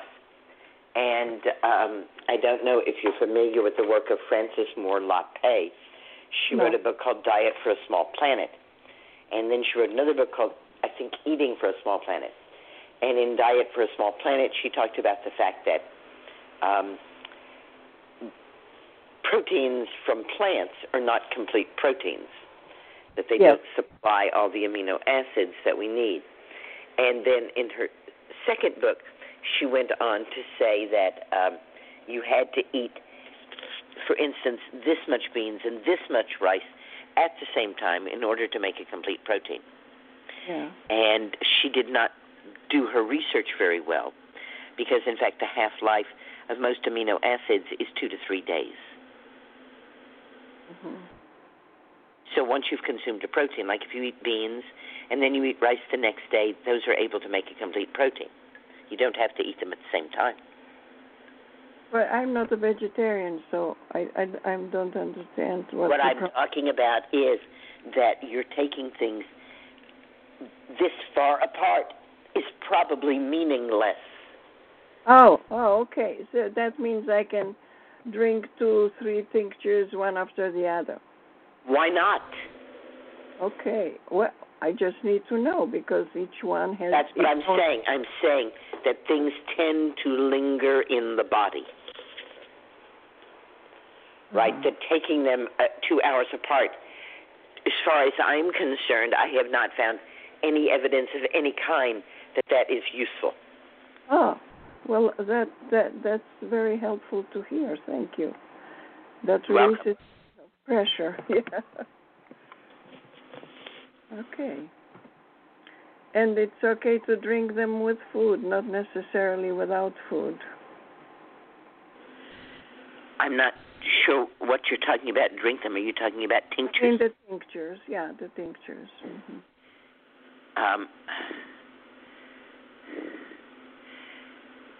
Again, what I keep coming back to is that I find that many people try to use herbs by the same rules that they would use for drugs. And herbs are not drugs, and they won't ever be drugs. Well, I drink them with food. I don't That's eat. Absolutely fine. I'm not sure why you're asking me about it. Because I thought maybe that's why I am saying and maybe I'm doing it wrong or something. That I know. Yeah. I thought maybe I'm not doing it right. That's why I'm asking. I'm not sure that there's a right. Okay. That's what I'm saying. These are not drugs. They're herbs. Yeah. And so the kinds of things that we need to watch out for when we're taking drugs, generally, in my experience, don't really exist when we're working with herbs. Yeah. Fortunately, and I hope one day I'll stop taking that half amlodipine poison. Thank you. Well, anything that we take that we tell ourselves is poison, our body believes everything we say. So I think it might be counterproductive to call it poison. Do you really want your body to think that you're poisoning it? No, I don't want that. The only reason I'm taking it, frankly, is because if I go to my heart doctor and I'm telling her that I'm not taking anything of what she gave me, she would say, "So why are you coming?" Yeah. It's like I want to. What I'm reacting to is that you said you were taking something that was poison. And what I'm saying is, if we are going to take something, if we have made a decision for whatever reason to take something, I personally find it counterproductive to say that I'm taking poison. Well, since I'm taking only half of it, I'm not dizzy and drowsy the way I was, so definitely it has a strong effect on me, even though the full pill is a minimal dosage for blood pressure. It's the lowest dosage. I explained to her that I'm oversensitive to any medication. So she gave me the lower dosage. I was still drowsy and dizzy and all that, and then I stopped it, and then I cut it in half, and they are saying probably doesn't have any effect. It's already half of the minute. So then we should check to see if our guest is here. Okay, thank you, Rebecca. Thank you. Mm-hmm. All right, I'll stop. Ellen Kamhi, are you here? I just need her to press 1 because I'm not seeing the 800 number that was provided. So if you're here, please press 1. Here we go. All right. Ellen Kamhi, PhD, RN, AGHRH, AHNBC, is the natural nurse. She's been involved in natural medicine since 1973. Dr. Kamhi is a medical school instructor teaching botanical pharmacology. She offers online and on-ground herbal certification programs, and do be aware that in the United States there is no legalization of herbalism. I also offer graduation certificates to my students, and when I give them to my students, I tell them this is a completely and totally meaningless certificate. It has no legal value of any kind. And she leads eco tours for cures to indigenous areas of the world. Ellen Kamhi is a professional member of the American Herbalist Guild and an adept at radionics and dowsing. She has authored many books, including The Natural Medicine Chest, The Alternative Medicine Definitive Guide, and Arthritis. Dr. Kamhi is also a radio host, and she educates professionals and consumers about how to care for themselves naturally. Welcome to the show, Dr. Kamhi. Thank you so much for having me. Wonderful to have you here. You've been involved for such a long time. What got you interested in 1973 in natural medicine? Well, it was really quite a bit before that. It must have been 1964 when I actually began using natural medicine. And by 1973, I was a midwife delivering babies at home, actually, in Bisbee, Arizona, where I was living at the time. And seeing how profoundly using medicinal herbs could help women, both through pregnancy and labor, as well as after birth, and in terms of lactation and nursing. And then from that specialty, I really moved to using herbs much more generally, really to help people get through all kinds of things in their life. And you were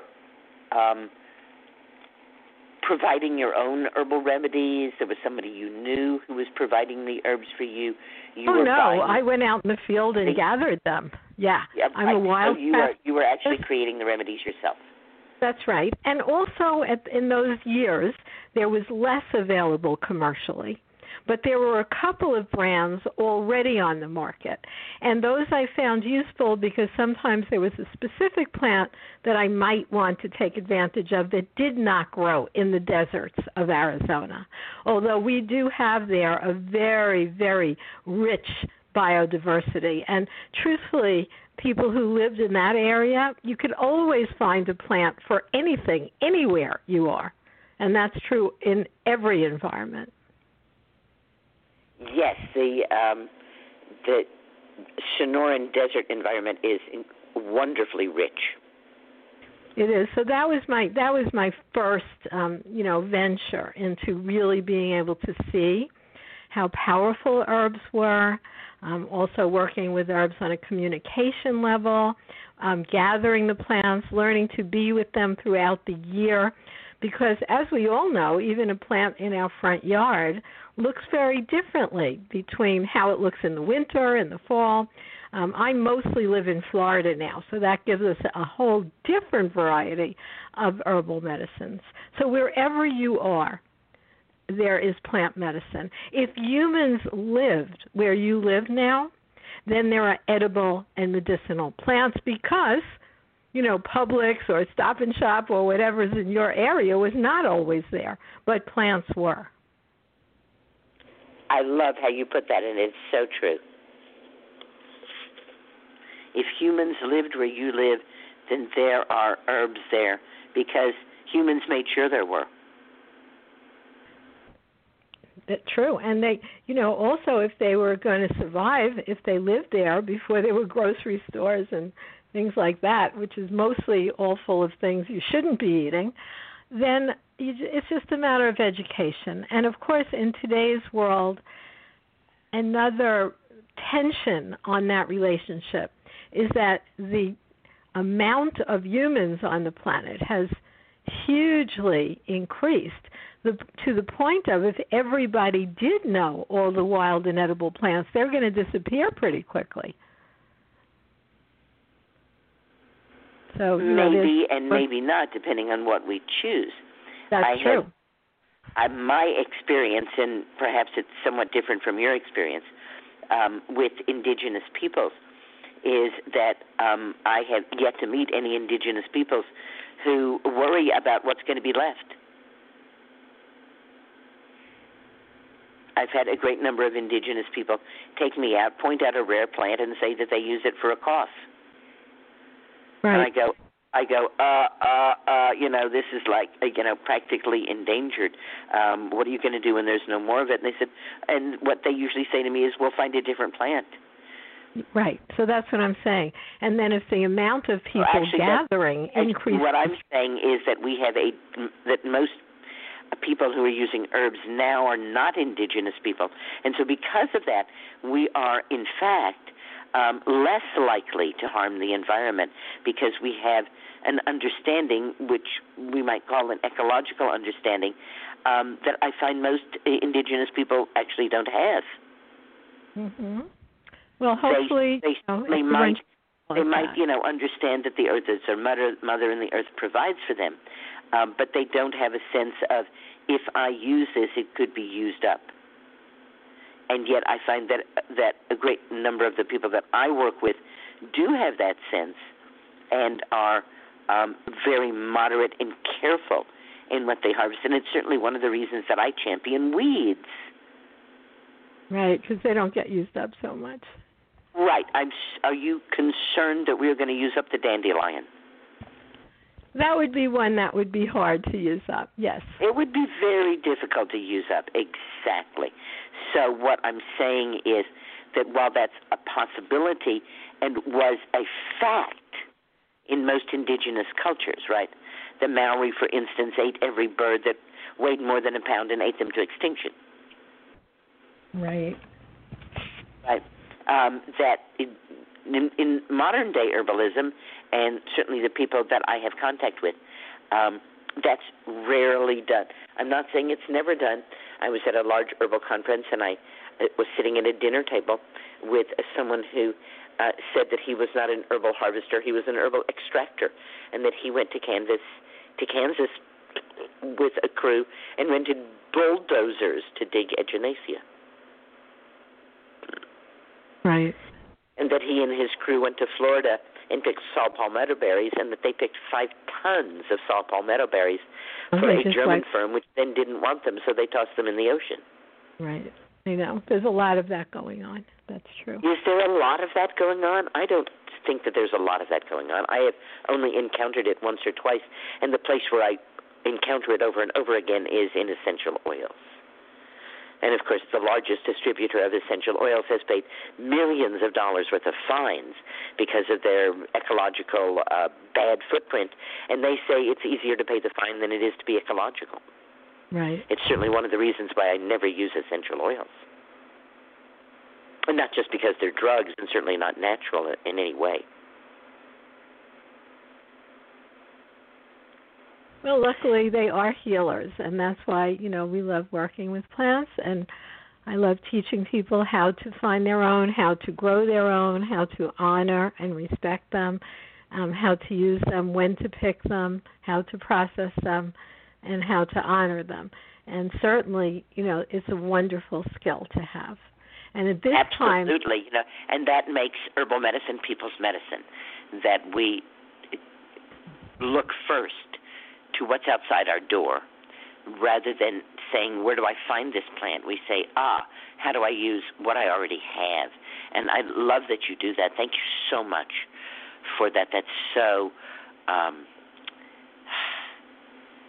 it's such a blessed way to be, to work with people in that way that you, what's the Chinese saying that if you teach, if you give someone a fish, they only have fish for dinner, but if you teach them to fish, they'll have fish for dinner every night. Right, rather than just give them one, right? Teach them how to raise them. Teach them how to do it themselves, and that's exactly what you are doing. and you seem to do that in a lot of very interesting venues. Do you have a favorite place to teach?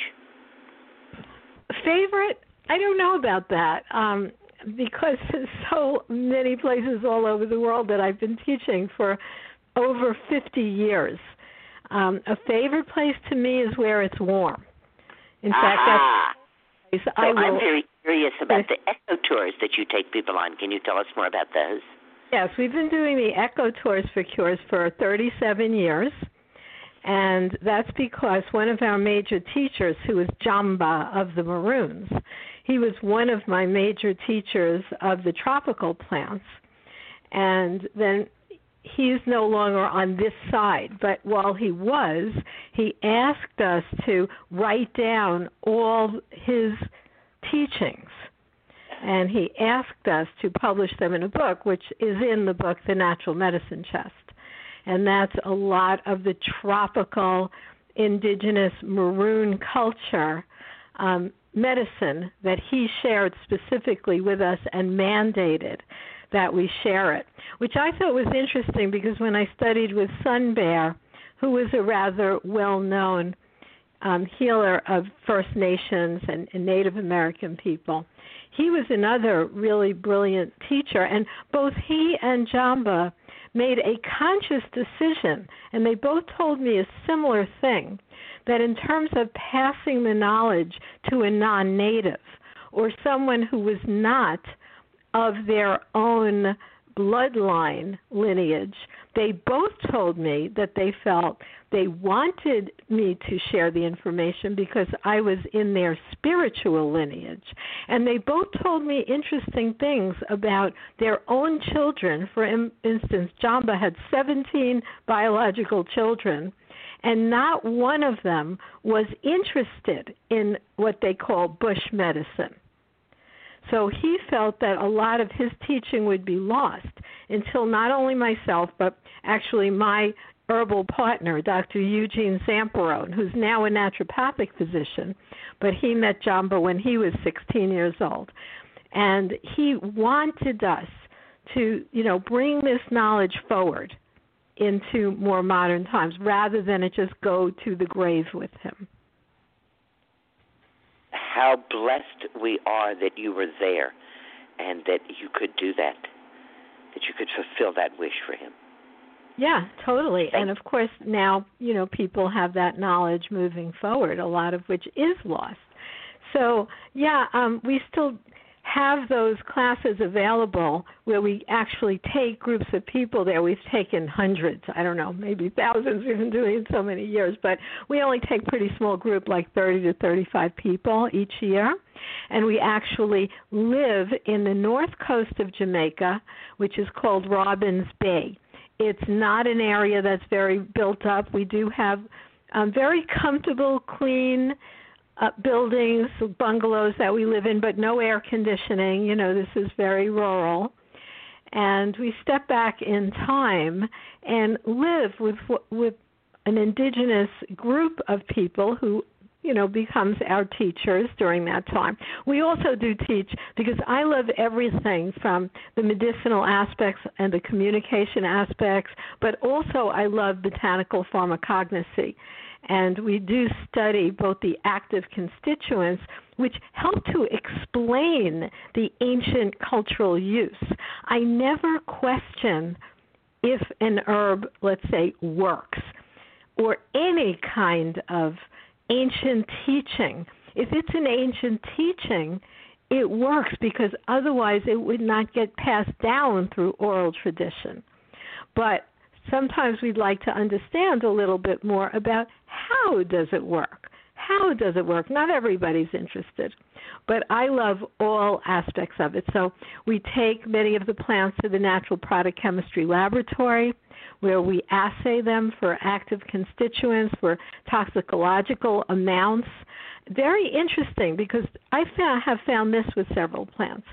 The way the native people use them, let's say, is in a tea, a very simple kind of tea.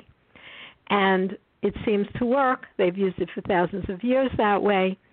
Another plant they would put in their vodka and let it sit there and make sort of what we might call now a tincture.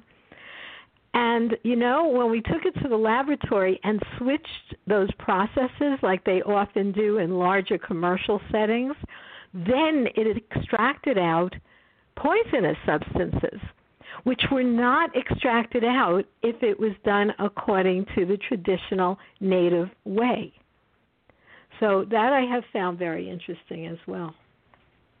Yes, that they had a deep understanding of what process would yield the constituent that would be safest and most effective.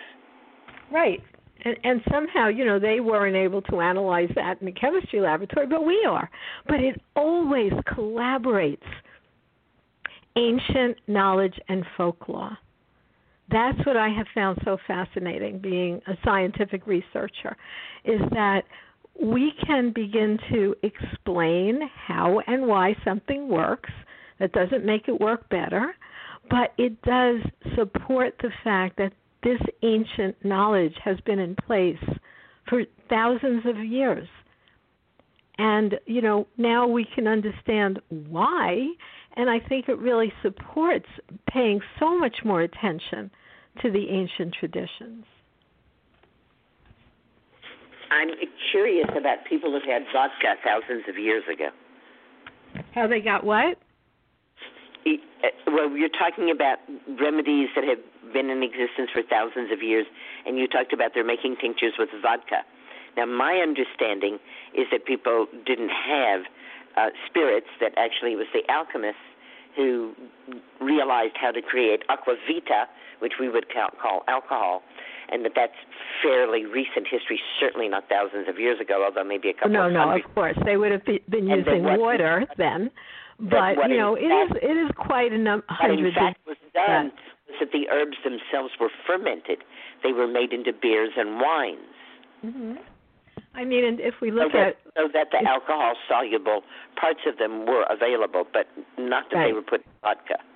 Right. Right. No, vodka's not that old. But if we look at Hildegard, who I love studying Hildegard's methodology, and she was quite amazing, and is supposedly the one who first used hops and did ferment it and find that it was really actually useful for nursing mothers as well, because of the alcohol, not maybe because of the alcohol content, but it also fermented into alcohol. So I really love studying the ancient remedies that Hildegard proposed and wrote down. She was also quite an amazing feminist of her day. She certainly was. She pulled the whistle on, hey, you all have been saying for thousands of years that women have nothing to do with making babies, and you're wrong. Yeah, I know. Right? So much. She's just an amazing, just eclectic, just brilliant, genius person who I really think is under-honored.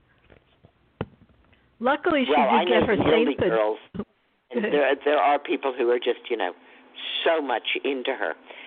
Of course, as an herbalist, we all have some difficulty because frequently that she might create a remedy, but she didn't actually tell us the name of the plant that we know it by.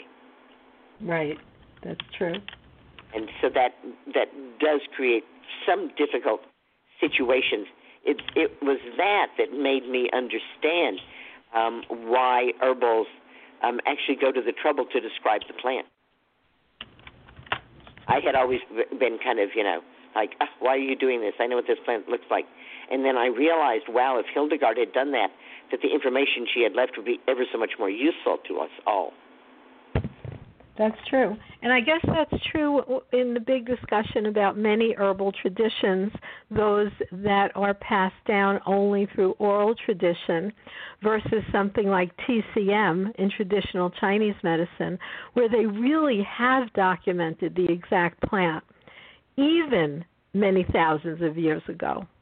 Traditional Chinese medicine is brand new. made by Mao Zedong in the 60s. It's not thousands of years old. I'm sorry. Well, Mao Zedong, I don't know. What about the Yellow Emperor? Zedong, the Yellow Emperor, is not traditional Chinese medicine. Okay. TCM, traditional Chinese medicine, was created during the Cultural Revolution in the 60s in China. Right, but I'm talking about the Yellow Emperor. And okay, all I'm saying is that's not TCM. Okay, well, whatever we call that. Whatever we would call that, right. And certainly we know for a fact that the Yellow Emperor is 3,000 years old, and it purports to have remedies that are thousands of years old in it, so that some of those remedies could be quite possibly very old. Right, they could be. And they could. We don't really know. Did write down versus other traditions which carried things forward more in an oral tradition kind of way. So that was useful because they had very specific formularies, which when you make them the same way, even in today's culture, they still are effective and safe and beautifully balanced in terms of the herbal energetics. So I love that tradition too. I've just been a student of this, as you have, for really pretty much my whole life because my original teacher was my grandmother, and she was from Greece. So those were the plants that she grew in the yard and, began teaching us and also taking care of all of us. There were 35 grandchildren that she took care of. Oh, my goodness. All those wonderful Mediterranean herbs. Yeah. And they did very well here. That was like in Coney Island and Rockaway in those years. But she really took me on of all the grandchildren and began teaching me. And also she did tea leaf reading, where she put the leaves in a cup, and by how the patterns laid out in the cup, it would tell her things. And all the women in the neighborhood would come over during the day, and a lot of the work that went on was surrounding the herbs and the herb gardens, and, of course, cooking with them, and treating whatever little ailments the children had, and doing the tea leaf reading and other kinds of dowsing, because she really introduced me to dowsing. And I integrate dowsing quite a bit with herbs as well, because when we know, even through reading, experience, and study, what herb might be useful for a person, for an issue, for a time of year, for a time of day. Let's say there's a few herbs that we decide might be useful for that. How would we then decide how much to use for that person, for how long, in what combination? And I find that dowsing is very useful in terms of prioritizing and determining things like dosing and when, in the morning, in the afternoon, all those kinds of things, rather than just what it says somewhere, but we can more individualize it energetically to that individual. Just in case some readers don't know about dowsing, could you just say a word or two about what dowsing is? Sure, I'd be happy to, Susan. So it's really using some kind of tool to measure energy in the end. And there's lots of different ones. I have several presentations that I do on the different kinds of techniques. For instance, a woman named Michelle Small-Wright, you may be familiar with her work, she uses something that she calls kinesiology, which is a little muscle test with your fingers that is really dowsing. Other people use things like pendulums. And then clinics, and I ran a holistic clinic in Manhattan with Dr. Serafina Corsello. I was the head nurse there for 24 years. And we used very sophisticated-looking machines with computer screens and printouts and all this kind of stuff, and actually hooked it up to individuals. But it was truly a dowsing machine in the end. What it did was measure energy fields. So there are many different ways to learn to do that. And I would say the first thing to think about that's simple is the use of a pendulum in dowsing. Also, of course, they use that technique for finding water, for locating lost items. It's actually used in modern times by many energy companies as well as police departments. So it's had a very long life in terms of its usefulness. It's certainly not 100%.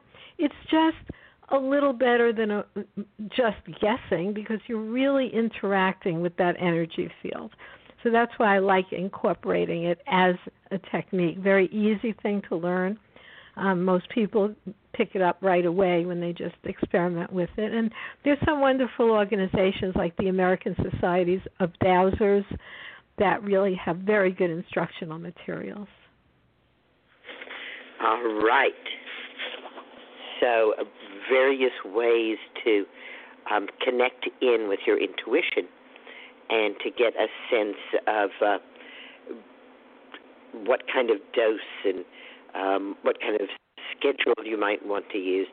I was approached by somebody who told me that he had made a big mistake, that he had eaten something for lunch that made him go to sleep. And I wasn't quite sure why this was such a big mistake until he told me he was supposed to pick his wife up at the airport. And then I realized, yes, indeed, it was a very big mistake. Uh-oh. Yes, because now he was going to be asleep and not pick her up, and this was not going to fly in their relationship very well, right? And so I told him to go get a glass of water, and while he went out to get a glass of water, I held my hand over my bag of remedies and said, "Who can help this man?" And that, of course, is one of the most primitive forms of dowsing, right? That's true. Definitely. You know, there's so many ways to do it. It's just where you have a little leverage, like you said, a little leverage to what might be called an intuitive sense. But many people don't feel their intuitive sense is developed enough, while others, can see light around objects and things like that. So dowsing is something we can learn to enhance our intuition. You put it that way, and I think that's an excellent explanation. Yeah, and when I was able to distinguish, what herb said it was willing to help, and he then came back with the water, I then held the dropper and allowed my hand to know how many drops to put in the water. Yeah, exactly. It worked that way, right? Exactly. How many drops? Because for that person might be a different number of drops than for someone else.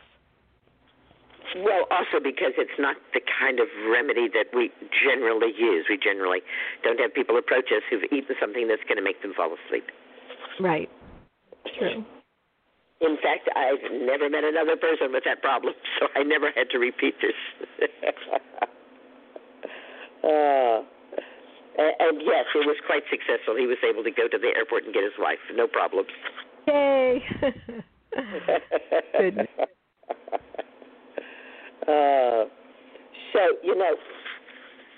sometimes people say to me, well, these natural therapies, these sound good. I'm going to ask my doctor.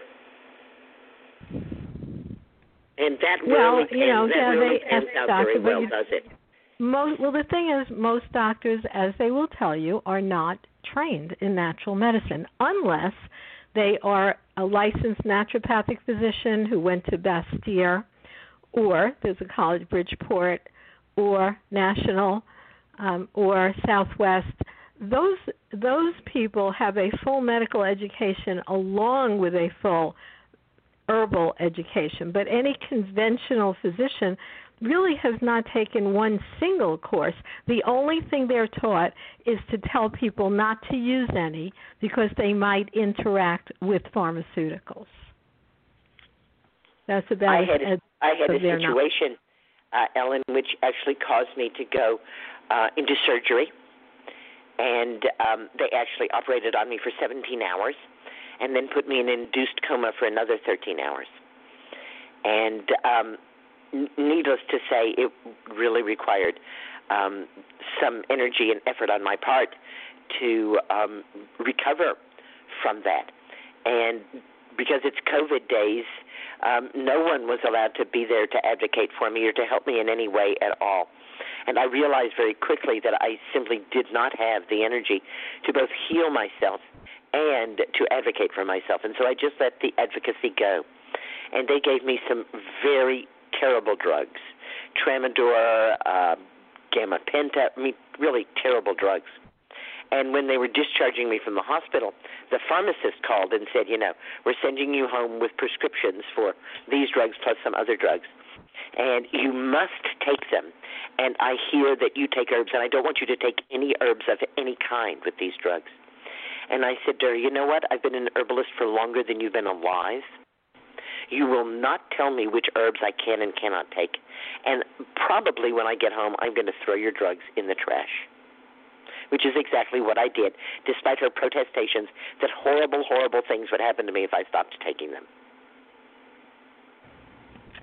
Right. Well, it's a shame, the overuse of and incorrect use of pharmaceuticals.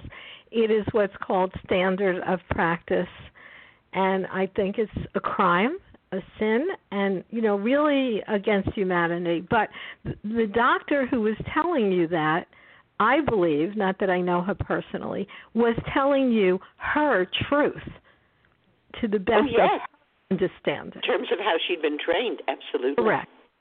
Yeah, yes. But it's wrong. It is just wrong. And when you look at something like my own mom was recently hospitalized, and she's 92 and she weighs 70 pounds. And the guy in the bed, across the hall from her is 55 and 250 pounds. And they had the exact same prescription in the same dose. And I went in and said to the nurse, does this make sense to you? Well, it's standard of practice. Right. I said, well, thank you very much. I said, I don't want my mother taking this. She said, then you have to be at the bed when they come around with the drugs, and you are allowed to decline. But somebody has to advocate for you. That's exactly what I'm given every one of those drugs. To advocate for you. And in COVID days, that can be very difficult. Oh, I'm so sure. I'm so sorry that happened to you. It's terrible. Well, I'm alive. Yeah, thank God. And so that was our goal. We got clear margins. There was no lymph node involvement. There's no distant spread because, of course, I take very good care of myself. And they were rather astonished. In fact, I told all of the surgical teams that they were not working on a Ford. They were working on a Mercedes.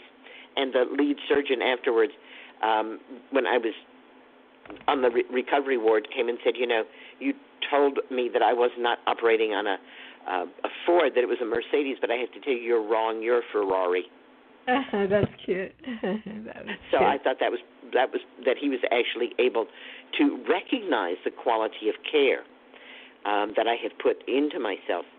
And that I say to people when we're working with the foundational medicines, even if we are in a situation where we need to use things, ordinarily I would not be taking those drugs, to say the least. But in that situation, after such extensive surgery, that's what was going on. And I pretty much was not in a situation where I could change that. Right. But as soon as I could change it, I did. And so it's wonderful that there are professionals like yourself that people can learn from and perhaps have less fear. That's certainly one of the things that I see that you are doing, is helping people have less fear. Well, I also, right now, my main goal is to make herbal medicine part of standard of practice because it is much better. We might need pharmaceuticals, absolutely, and they can be saved for appropriate use, not for every sniffle, cough, rash, and they go into a giant cortisone and all kinds of very harmful drugs, which are worse than the symptom. So really, they have such a place in natural and gentle healing with much better cost effectiveness, much better lower adverse effects. And like you said to the last guest, if they do have a side effect, it's usually that it helps something else besides what you're using it for. But doctors should be trained in the use of natural remedies. And the only one who would suffer is not the doctor, because you still need them as the teacher. not the patient because they would get better care, but the pharmaceutical companies do stand to lose. And do you think that the pharmaceutical companies are actively thwarting then the education work that you're doing? Absolutely. Of course. And, even as we speak, their next attack is on homeopathics. Tell us a little bit about that, please. Well, in homeopathy, that's another whole healing modality, which I'm sure you're familiar with, where a lot of times the starting material is plants, but then you actually go into the realm of energy medicine, and there's no measurable amount of plant left. Now, it's too long a story. We could do a whole show on that sometime if you'd like. But the thing is, they have a very gentle action and very, very effective. There's lots of studies showing their positive effects. In other areas of the world, it's definitely used as the first line of defense. In fact, that's true for the royal family. And really, really wonderful. And right now, if people were to go in a health food store, it says on the homeopathic remedy what it's for. Like it'll say the name of something, and then it might say, for colds and flus, or it might say for itchy skin, things like that. Well, what they want to do first is take the label off, and then nobody will know what to use any of these things for. And they want to take the label off because the law says, just like with herbs, that none of these natural remedies can cure any ailment, even though they can. So it's really a move by the pharmaceutical industry. It's more than that. The law is that one is not allowed to state that any substance can be used in the prevention, that's true, treatment, or cure. Exactly. Right. Exactly that language. In other words, you could actually be arrested for telling someone that a hug could help them not be depressed. That's right. Exactly. I mean, it's just, the law is just really totally absurd. As herbs came into health food stores, and I was working in the health food industry for several years, a lot of my work was to go from store to store and help them set up their herbal departments and train their staff how to talk about the herbs so that they were not suggesting that they could be used to prevent, treat, or cure any disease. Right. There's a whole game around that. So, that's awful because it's really built to stop the education of consumers about what to use to help themselves, or even as a health provider, what someone might be helped by. So the same thing is going on, that they've been attacking herbs for many years, and it's extending to homeopathy as well. One of the things that precipitated my surgery was that after living with a fistula, a vaginal rectal fistula, for 9 months, I had it. It was, not only disgusting, but it was incredibly painful. At one point, I said to my gynecological oncologist at Memorial Sloan Kettering, the herbs are just not cutting this pain. Let's try something stronger. And she prescribed some oxycodone for me, which actually increased my pain about fourfold. I was actually left in a quivering lump on the floor, weeping piteously because it made me feel so bad. And so I continued on for months, only working with herbs, and the pain, of course, ratcheted up. And so again, I said to her, why don't we try morphine? Let's see if morphine is going to touch this pain. And first of all, I was astonished to discover that all morphine sold is flavored and sweetened. Oh, so it was for the flavoring that you were reacting to. So it was like candy. I'm like, wow, are we worried about like children getting into this, or are we trying to attract children to it? And the morphine actually made my pain about 10 times worse. So what I found was that in my state, I was able to become a legal cannabis user, and that my pain system is shut down by cannabinoids. That just about in any way, whether I am taking cannabis oil, CBD oil, and I do take it in fairly large doses. I take about a 250 milliliter dose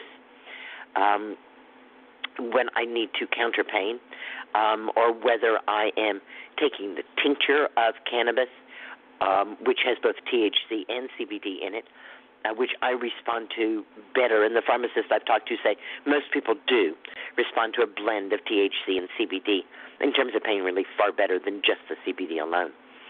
But that's what works. And I really harangued the people at Memorial Sloan Kettering where I had the surgery, but they do not in any way prescribe or utilize any cannabis products.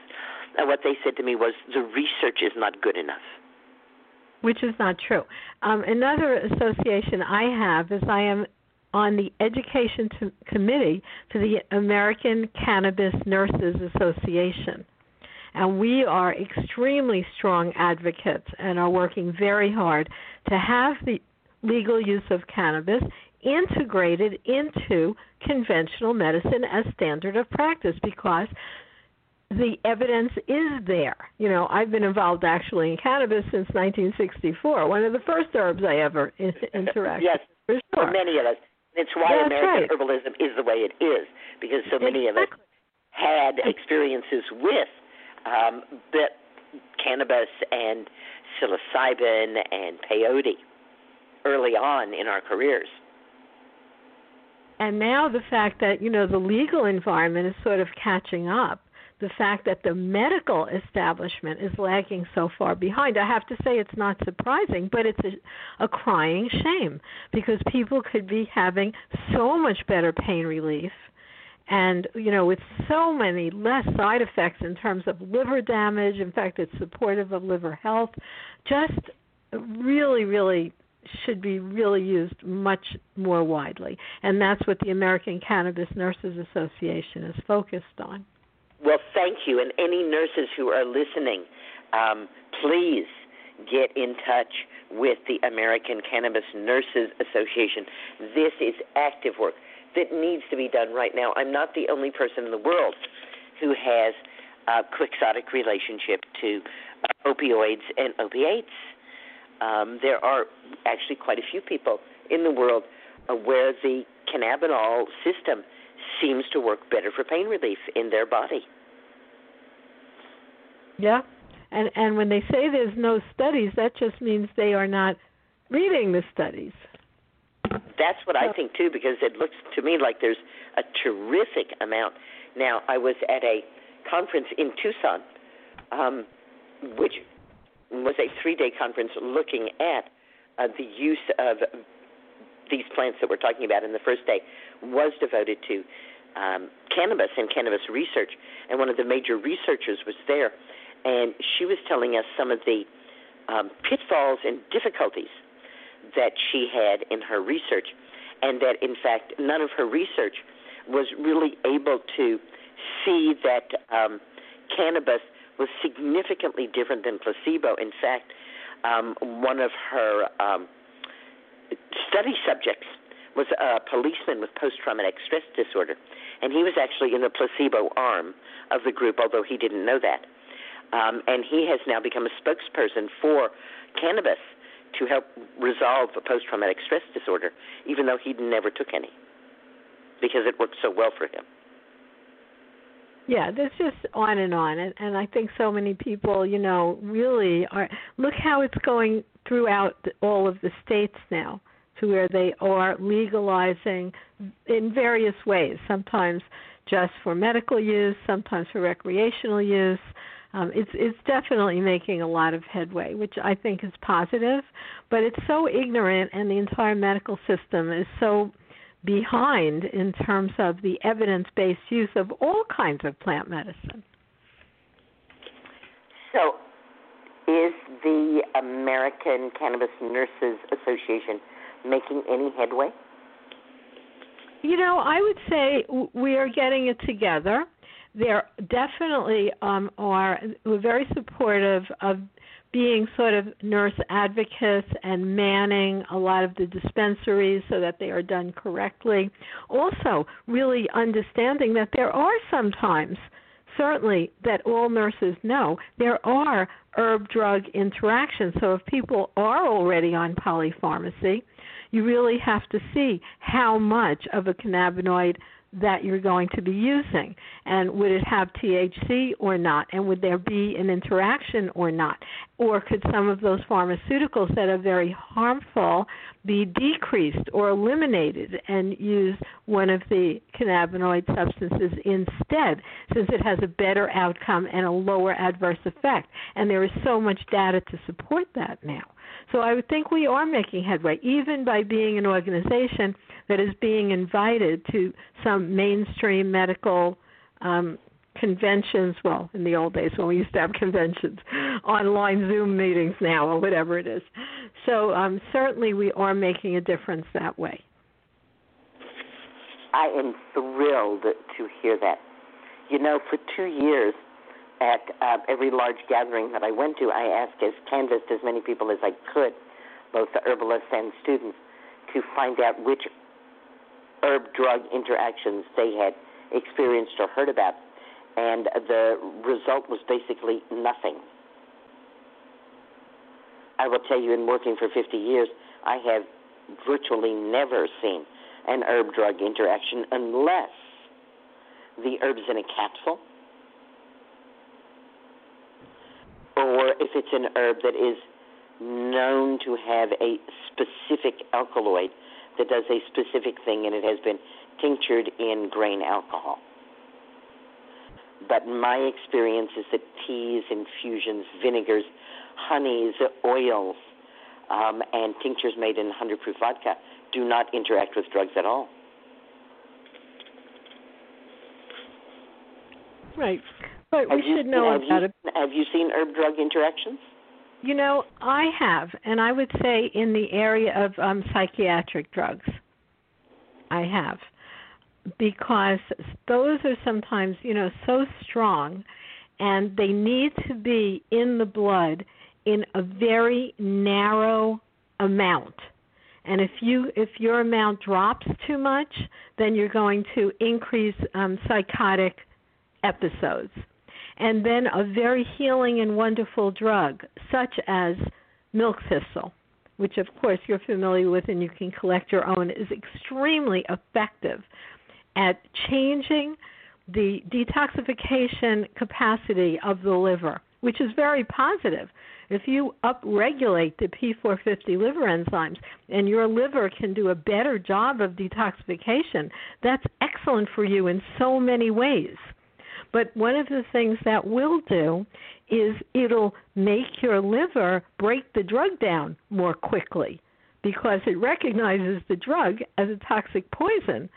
But when you're taking one of these pharmaceuticals where a change in that amount in your blood can really change your ability to function in the world, then it's really better to know about it. And, And you have seen this happen with milk thistle being taken in what form? I'm not sure exactly what form. It's probably a tincture. Probably a tincture made with grain alcohol. Yes, probably it was. And that's what I'm saying. Herbs in capsules, herbs that have a specific effect that are made in grain alcohol, you might get interactions. But if you're using herbs as people's medicine, then we can just set the whole interaction thing aside. Right, milk thistle, not a big I have seen milk thistle used in 100 proof vodka without interfering with psychotic drugs. I have worked with people with Hypericum perforatum tincture, the fresh flowering top in 100 proof vodka, and they are taking pharmaceutical drugs, and it does not precipitate them into a crisis. In fact, generally what happens is they feel so much better from taking the Hypericum within a week that they want to start reducing the amount of their drug, which of course has to be done slowly and carefully. Right. Well, slowly and carefully is always a good idea. So, in my new book, Abundantly Well, I actually come out and say, if you're going to use, herbs as people's medicine, then worrying about herb-drug interactions, to me, is not really on your screen. And if somebody says, well, you can't take a drug that reduces your blood pressure and an herb that reduces your blood pressure, so don't take the herb, what I say is don't take the drug.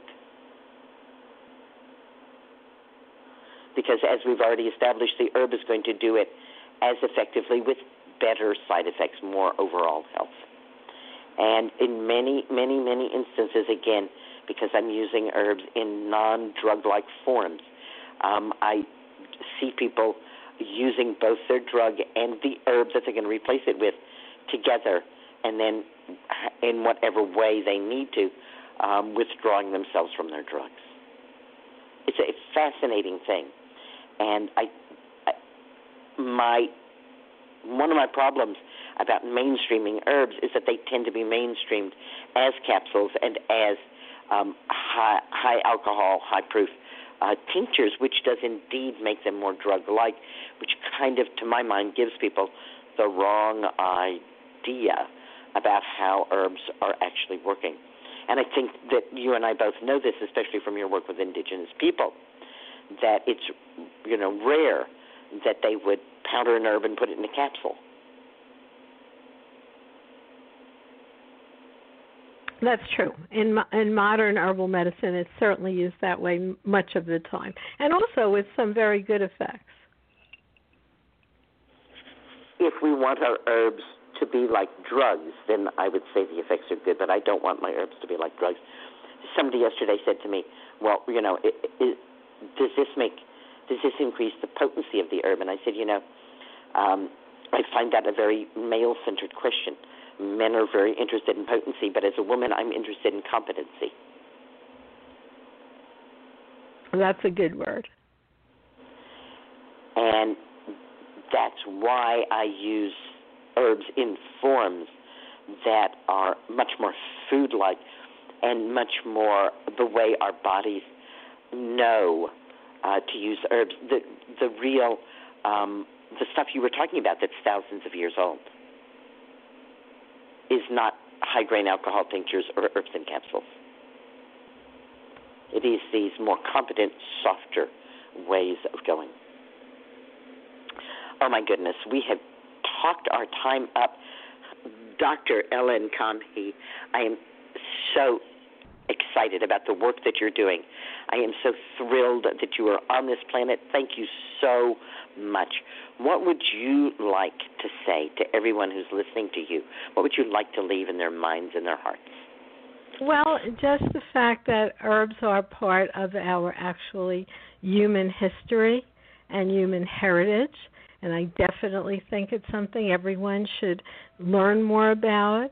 If they'd like to get in touch with me, they can always visit me at naturalnurse.com, and really seeing all plants as part of the conscious beings of this earth. And hopefully we can work together, plants and people and animals and rocks and minerals and weather, work together to form a more perfect and shared planet. Oh, such delicious words. We're going to let them sink in. I envision that the work that we're doing is reweaving the healing cloak of the ancients, that we are bringing these ancient ways back into the modern life of people, because that ancientness lives within ourselves. And so I want to thank you for the beautiful fibers that you have spun and that you are weaving in to that healing cloak of the ancients. We are all healthier. We are all more abundantly well, and we are all expanded in our hearts because of the work that you are doing, Dr. Ellen Kamhi. Well, thank you. And you too, Susan. And Rebecca, thank you for being here. I know your life's a bit of a roller coaster. Thanks for checking in with us every week. We really appreciate you. And thank you, Justine, for all the work you're doing, my precious daughter. Green blessings to everybody. Remember, herbal medicine is people's medicine. You'll find it right outside your back door. See you next week. You will. Good night. Thank you, everyone. Good night.